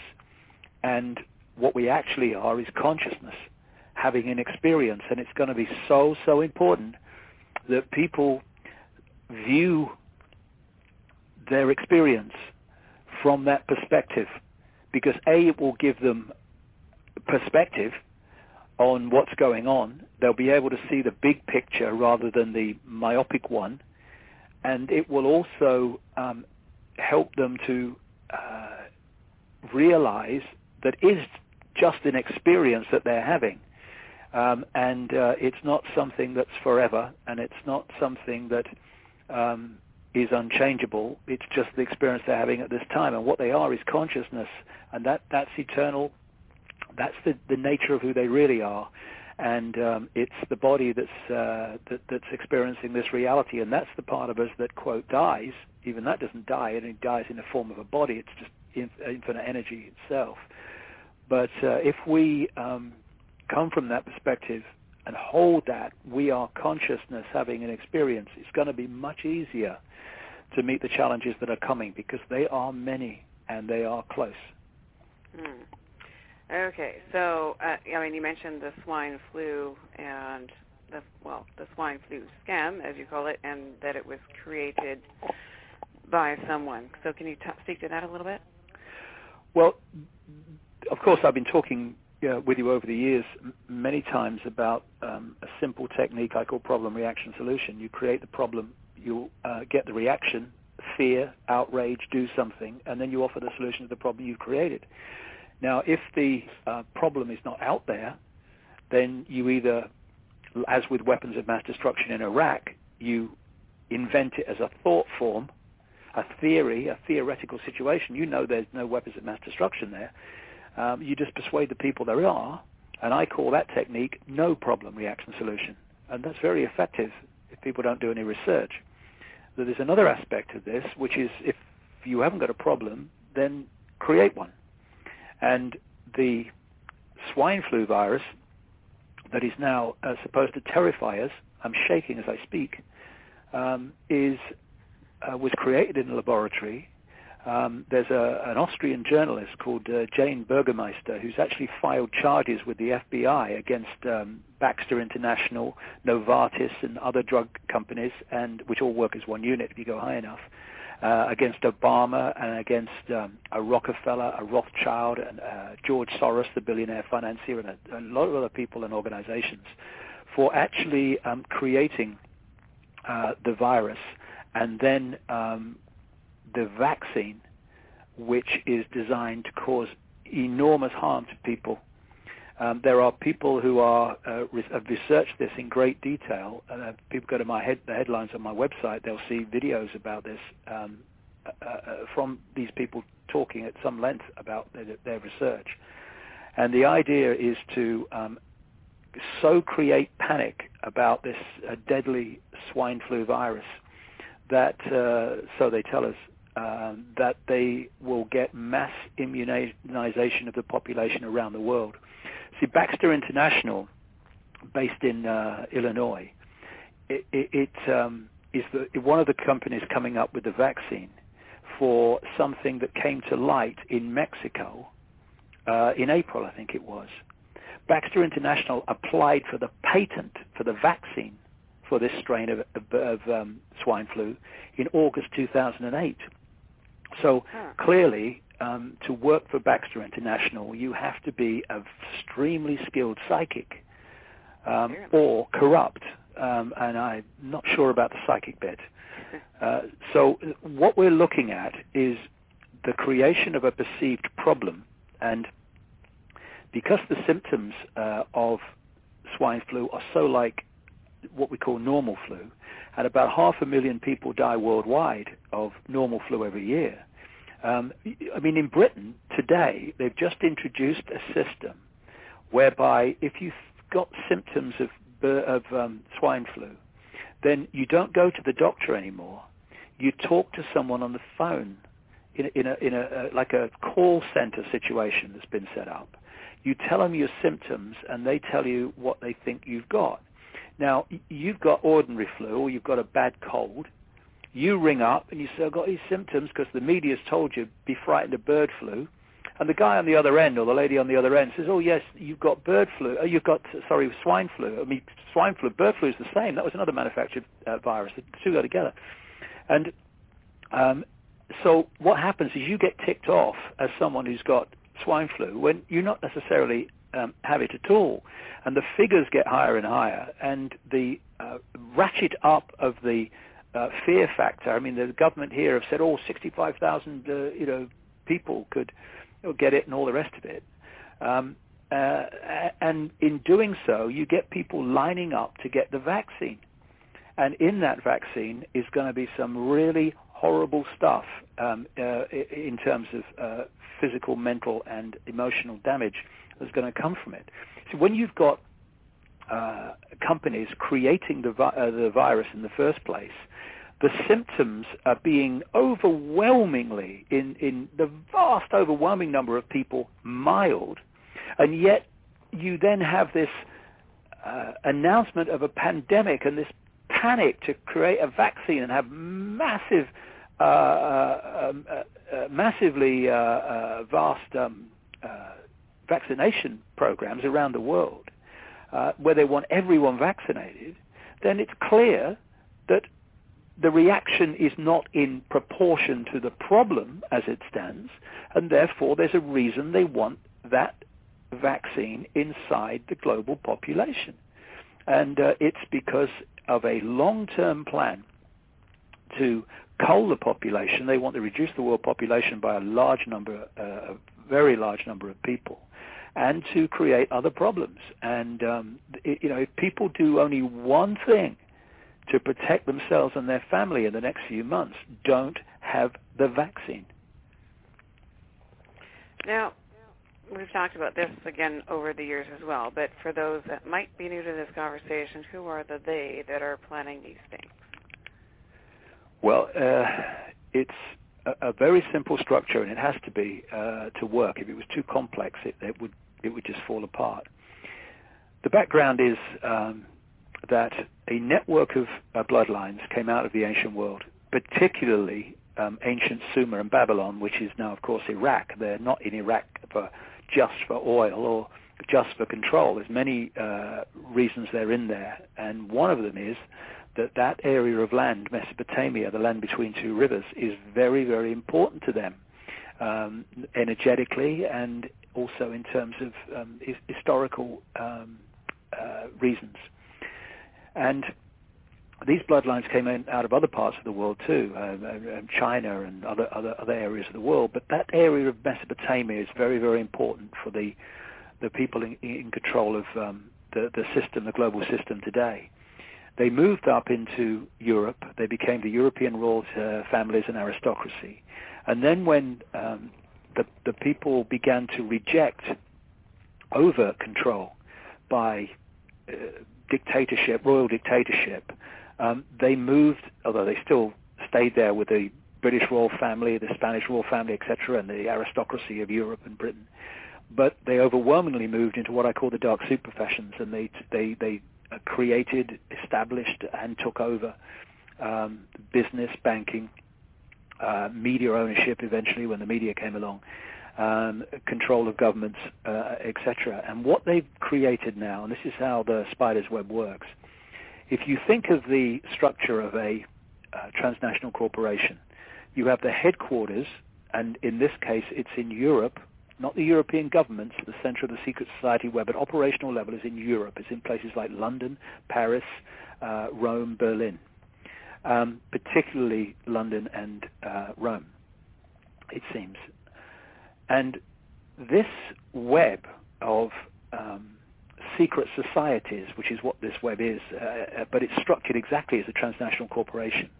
You've got the headquarters in Europe, the center of the web, what I call the spider.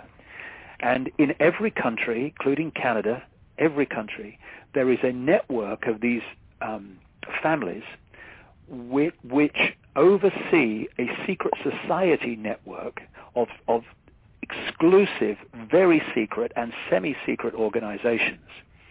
And their job is to control in their sphere of influence, their country, that country's politics, business, banking, media ownership, military, pharmaceutical companies, etc.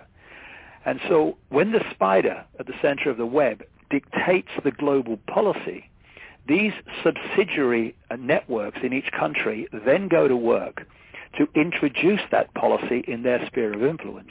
And this is how the same changes take place in societies that are apparently unconnected all over the world about the same time, justified by the same excuses, and often even the legislation's worded the same.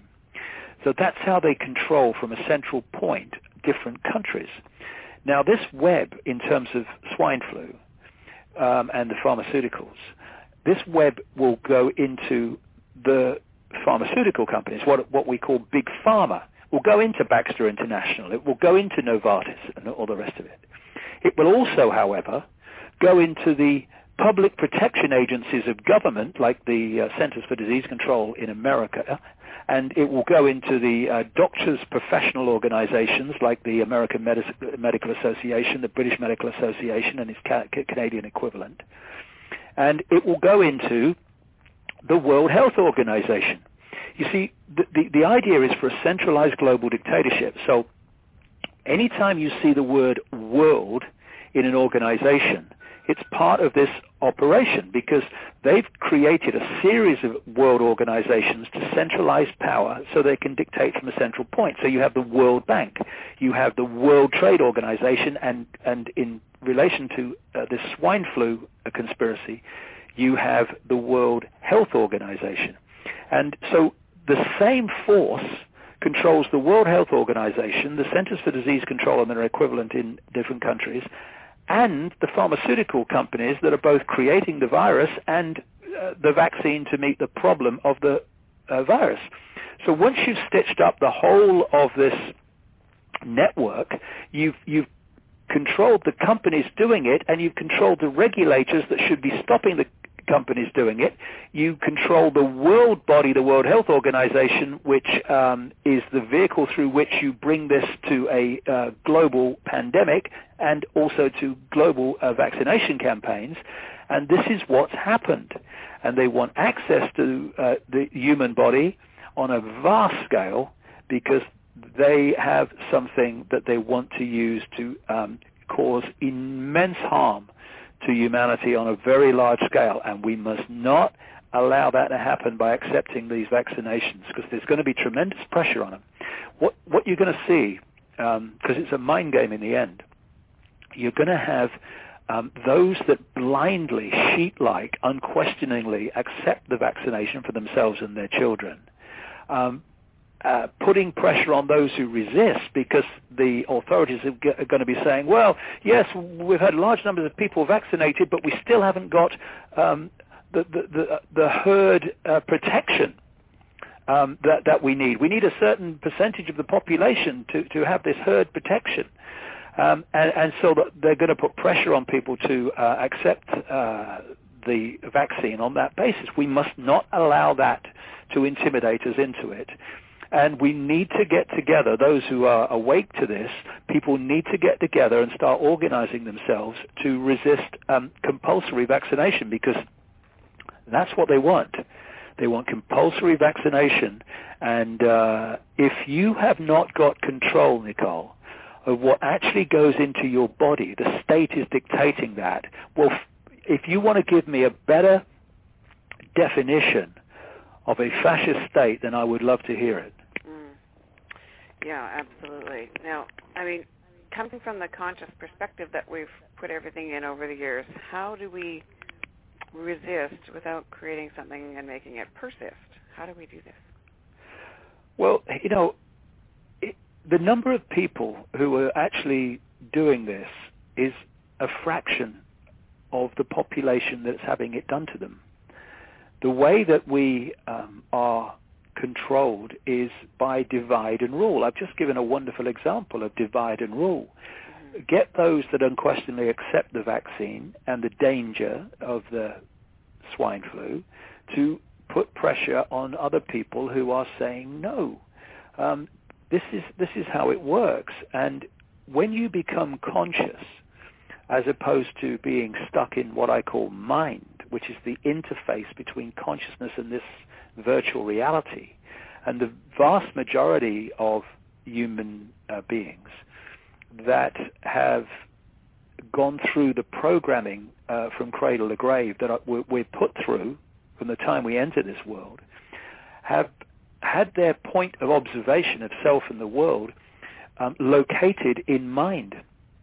It's like me sitting in front of this computer and going on the internet, and then the computer deciding where I should go and what I should think of it. That's what happens when you get stuck in mind. Mind is there as an access point, as an interface between consciousness, infinite consciousness, and this cosmic internet, as I call it, this virtual reality universe we've talked about many times. Now, if my consciousness works in concert, in unity with mind, then that's fine. It's like me sitting at this computer, and I'm deciding where I go on the internet, and I'm deciding what I think of it. The computer's just getting me there. Then both are giving a positive contribution to experience of what we're doing. But most people are manipulated, as I say, to see everything from the perspective of mind and filter everything through the five senses. And the world of the five senses and the left brain is about seeing everything in terms of division, apartness, structure, hierarchy, and all the rest of it. It's the world that we live in. We live in a left brain, mind-made world because of the situation that I'm describing. If we're going to move from that and become conscious, then everything starts to change. First of all, consciousness doesn't do intimidation by the neighbor saying, you're putting my children at risk, you should have the vaccination. And nor does it just submit and line up and, put its arm out because the government says it's compulsory. It will not do what it knows not to be right. And the more people that come from that perspective of consciousness and also realize that this is just an experience, so therefore whatever consequences there are for doing what you know to be right, well, that's fair enough. Because the consequences of not doing what you know to be right are far worse. What's the worst that can happen? You die. Well, I'm terrified. I don't know, I'm going to cope, Nicole. I'm shaking because I might die, and I'm shaking because of swine flu. I mean, what else am I going to be shaking at? When you come from a point of view of consciousness, things like consequences for doing what is right do not enter the equation. You just do it. And if enough people do that, then this system will not be able to cope because there's not enough of those who are doing it knowingly to impose it on the population. And also drop the whole idea that I am black and you are white, I'm Jewish and you're Islamic, or I earn a good salary, or you live in the street. You know, oh, I'm a Christian, you're a Muslim. I mean, these ludicrous, childish, mind-made fault lines of divide and rule, they've got to go. Because if they don't, then we are going to be divided and ruled into this global fascist dictatorship within a few years from now. That's how close it is. And in fact, we're in it. It's just, like I said earlier, a case of degree. And if we become conscious and we start to do what we know to be right, and we ditch this fear of consequences for doing what we know to be right, then the system starts to fall. And if we don't do this, then it means we're in mind. And if we're in mind, well, we're a manipulator's party trick, and this whole thing is going to happen.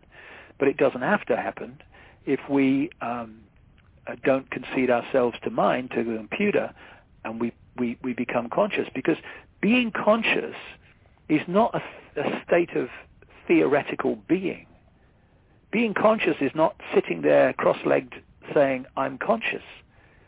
Consciousness expresses itself within the world of form, within the virtual reality, as action, as your physical, what you physically do. And it doesn't just sit there on the sidelines and observe and say, oh, yes, that's interesting. Oh, look, they're microchipping people there. Oh, that's interesting. Oh, well, I said that would happen, didn't I? Didn't I tell you that would happen? Yeah, look, well, they're doing it over there. No, consciousness doesn't do that. Consciousness expresses itself, does what it knows to be right, and expresses itself within this reality that way. I see a lot of people, Nicole, who consider themselves spiritual and conscious and all the rest of it, and yet they just sit on the sidelines and ignore this stuff, you know. And they say, well, you know, we just got to be spiritual. Well, if this whole thing comes down, then you can forget alternative healing. You can forget openly expressing your spirituality and your views on reality if it's at odds with what the state wants the people to believe is reality. Forget all that. That goes down as well. You know, this is what we're facing.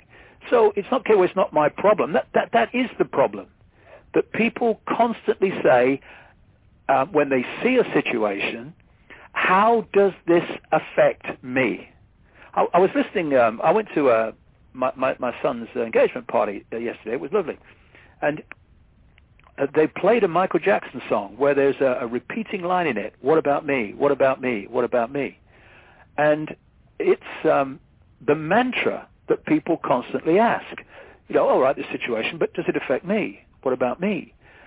And if we constantly do that, then eventually it is about me as the time moves on, but there's no one else around to help me out of the situation I'm now in, because while I looked on, all these other people in society were being picked off.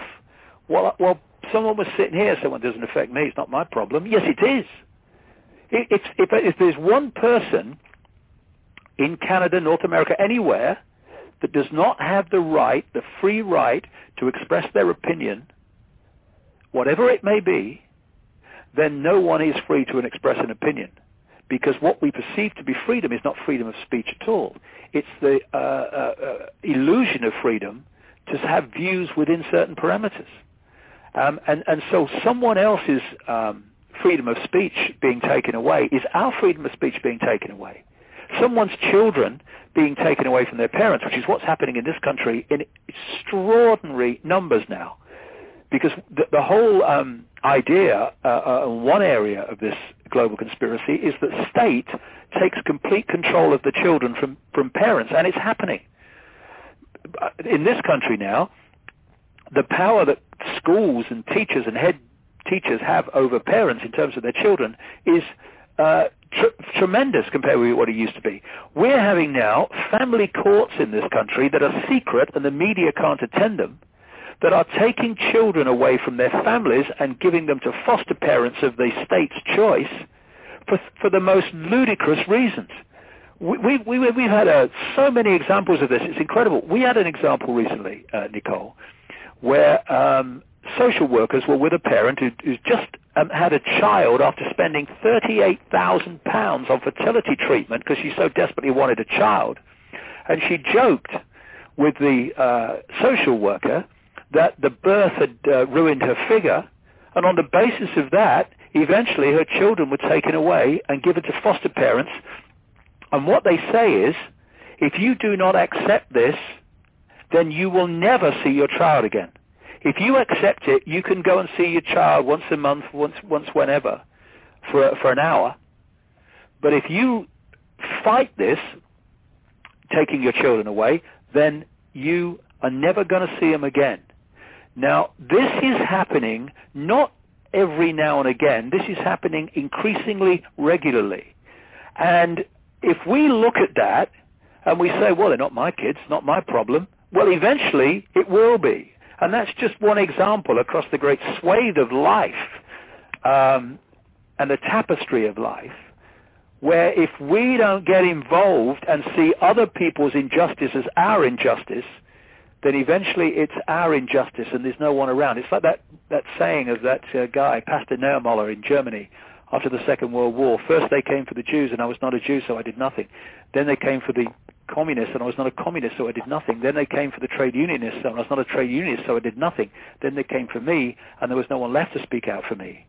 You know, we are in a point now where it is so blatant to anyone with a mind on active duty what is going on, that there are no excuses left except fear and can't be bothered. Well, tell your children and your grandchildren now, when you think the world we're moving into so fast, think of the world they're going to live in, you tell them now, you look in their eyes and you tell them how you can justify ignoring this and doing nothing about it. Try that. I couldn't do it. And I won't do it because we have to get involved. And anyone that doesn't want to get involved is not conscious, because consciousness doesn't stand by and allow this to happen while being a spectator. It doesn't do it. Well, here's what I think would be helpful from, speaking to the conscious audience, right? And so many of us, the very slogan of, excuse me, hang on a second here. Got something in my throat. I'm sure it's... You got swine flu. I got swine flu. Call the authorities. Give someone a call. They'll tell you. They'll confirm it. Oh, look, I'm cured. Amazing. So now, from a conscious perspective, we know that what we focus on expands. We don't want to expand the negative side of this. What can we focus on as far as, in a positive action from the conscious perspective? How can we reframe this so that it feels empowering as opposed to conflicting? Well, what's more empowering than being empowered? We had a situation here a few years ago during the time of Margaret Thatcher when there was the introduction of a fundamentally unfair tax called the poll tax to fund local government. What it meant was that people on small incomes and people with very large incomes paid the same. It was just, you couldn't make it up. It was so unfair and unjust. Now, what happened was that this affected people who considered themselves to be middle class in this class-ridden society, in bigger houses, just as it affected poorer people, often very poor people, in smaller houses and council houses, right? As a result, the fault line between the middle class and the working class, as they call it in Britain, disappeared because both were equally affected. What did they do in very large numbers? They refused to pay it. They refused to pay it, and they were, and I did as well. I went to court on it, and there was an amazing story that happened that day, which meant that every case in that court that day had to be dropped, and every conviction had to be overturned because they made a massive mistake in terms of the procedure. But that's another story. The point is that because people in large numbers refused to pay it and were willing to go to court over it, The system couldn't cope. More than that, was the poll tax debacle, as it turned out, because so many people refused to pay it, not only made sure that the poll tax had to be dropped and a fairer tax brought in, it actually was the engine room, if you like, behind the removal of Margaret Thatcher, the so-called Iron Lady, while she was still in office. She was removed by her own party, not by an election. And what greater empowerment can people feel than to empower themselves by refusing to cooperate with their own enslavement, by refusing to cooperate with injustice? I mean, what greater way for consciousness to express itself in an empowered way? I mean, what's the alternative? Doing nothing because it's negative? I'm not advocating, absolutely not 1 iota, 1 ounce, 1 inch am I advocating any kind of violent resistance, because all you're doing is creating a polarity to greater violence on the other polarity at the other end called the state. And what you're doing is creating a mirror of what you're challenging. This is why I have this saying in my books, what you fight, you become. This is not about fighting. The last thing we need to do is fight, because when you fight, you have a war. You have a fight. Where's that going to take us? What I'm talking about is non-violent, non-cooperation. The system depends upon the mass of the people cooperating with it. If people, for instance, refused en masse to have the swine flu vaccine, then the state would have no way of imposing itself on that volume of people. But because people line up and acquiesce, it's not only does the state not have no problem, you go to the state and put your arm out. You go to it. And if people are going to claim to be conscious and they want to be empowered, okay, express your empowerment in refusing to cooperate with injustice and refusing to cooperate with your own enslavement. Okay, well, and that's a critical distinguishment between, I mean, that's the most important point of all, I think, in what you've said today. So knowing, the difference between those two things is the critical point. I've never actually had a chance to do this before, but we put out the call to the, opportunity to the audience to send in some questions. Okay. And we're just coming to the last 14 minutes of the show already, so I'd like to throw some of those in. The time flies. I know. It's crazy, huh? It's funny, because there is no time, so how can it fly? But I know. What's flying? And we had a question just in this moment about what you're talking about. So let me just read this out. This is from John. While I tend to support the thought that we should not take the vaccine, I had a scary thought that these groups are not stupid and may have thought out that the sensitive, aware folks would refuse to take the vaccine, so they've made it up that the ones who refuse are the ones who won't make it through. How do we discern which is the best approach? Well, I think if you look at the evidence, and like I say, I'm putting a major article, background article, onto my website tomorrow, which I hope will go all over the web so that people can have access to this information. There are many sources for this now. And I think when you look at the information and you look at the connections between all these different agencies involved in, first of all, the creation of swine flu and then the vaccination, the situation is very simple. Don't have the vaccine. It's just that simple. Don't have the vaccine. Don't let your kids have the vaccine, because you'll regret it forever if you do.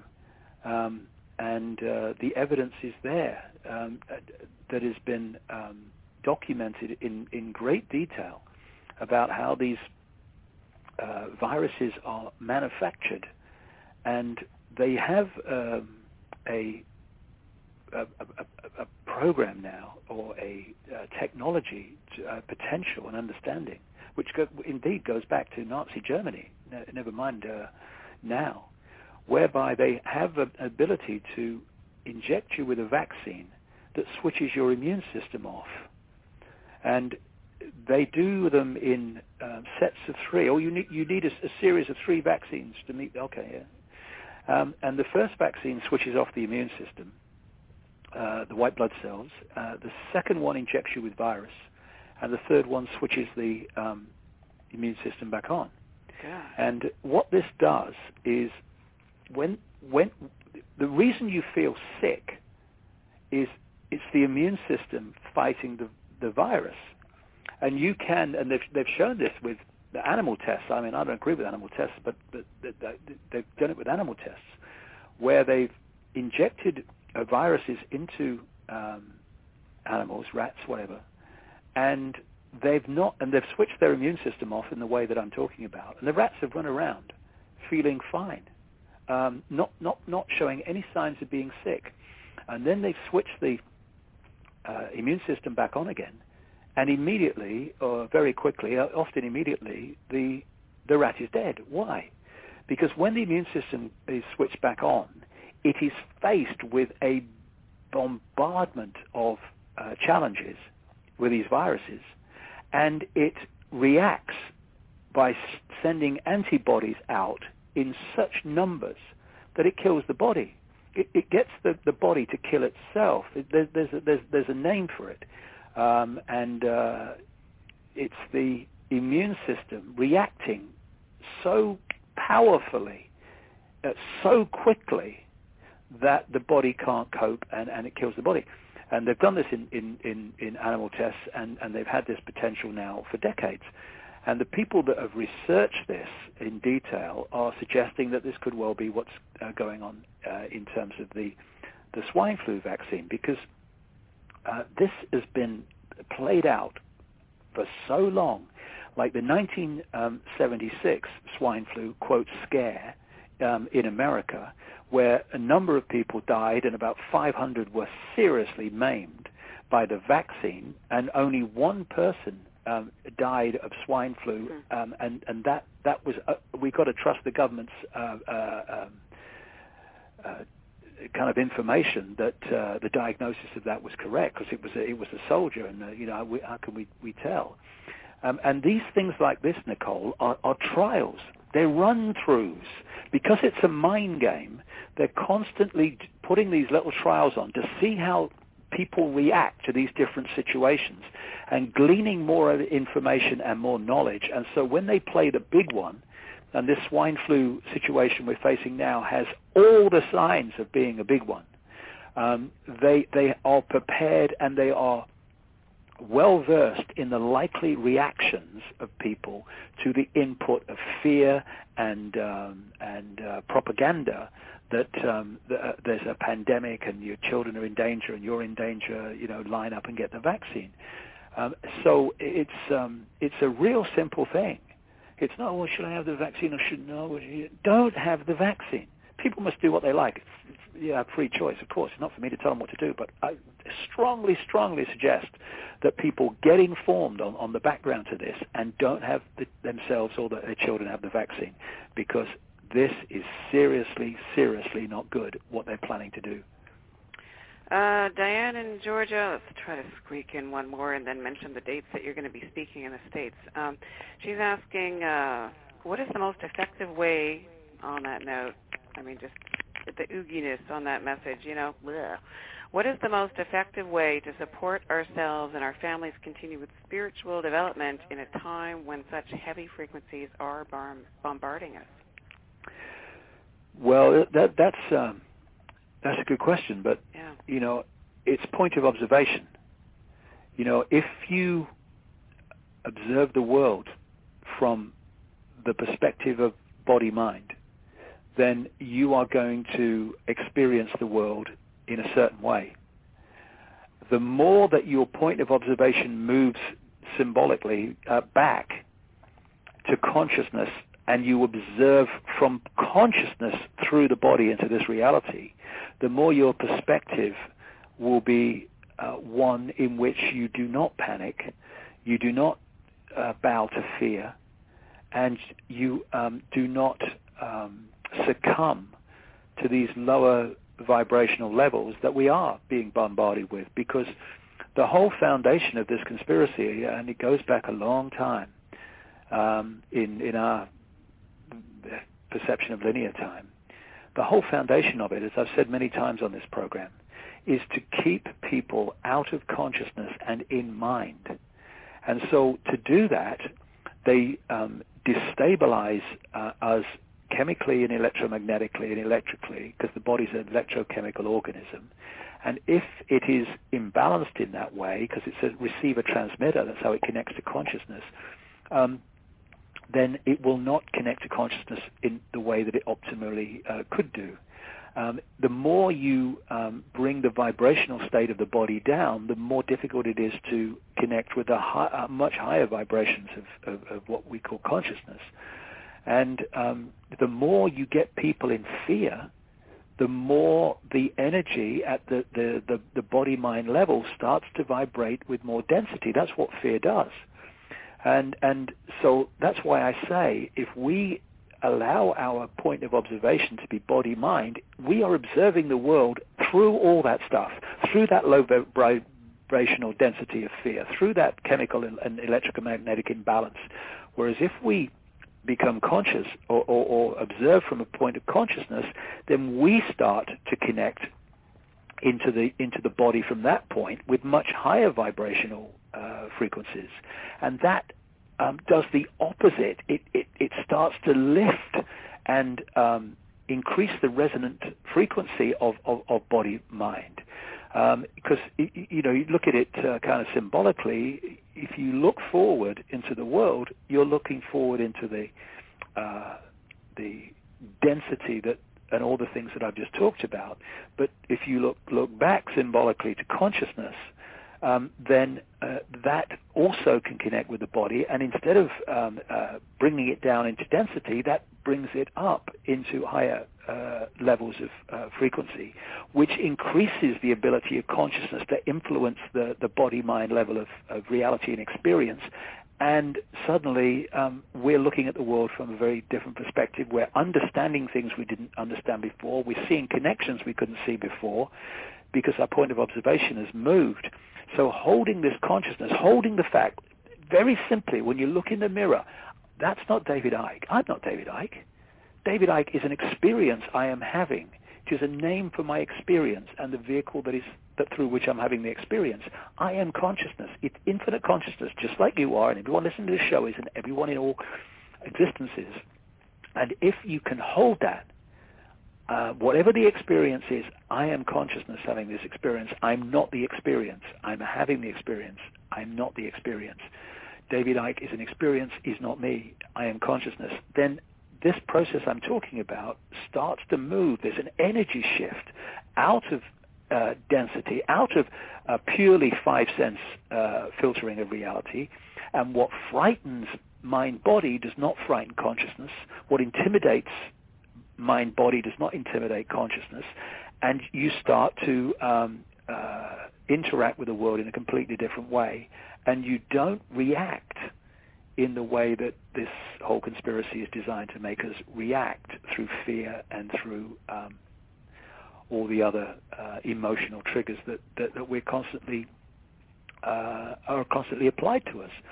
So holding that point of observation, I am eternal consciousness of an experience, and not letting that move into, I'm David Icke, I'm Nicole, is very, very important, because those people who live through this, it's very challenging, a very, very challenging time, but it's an experience.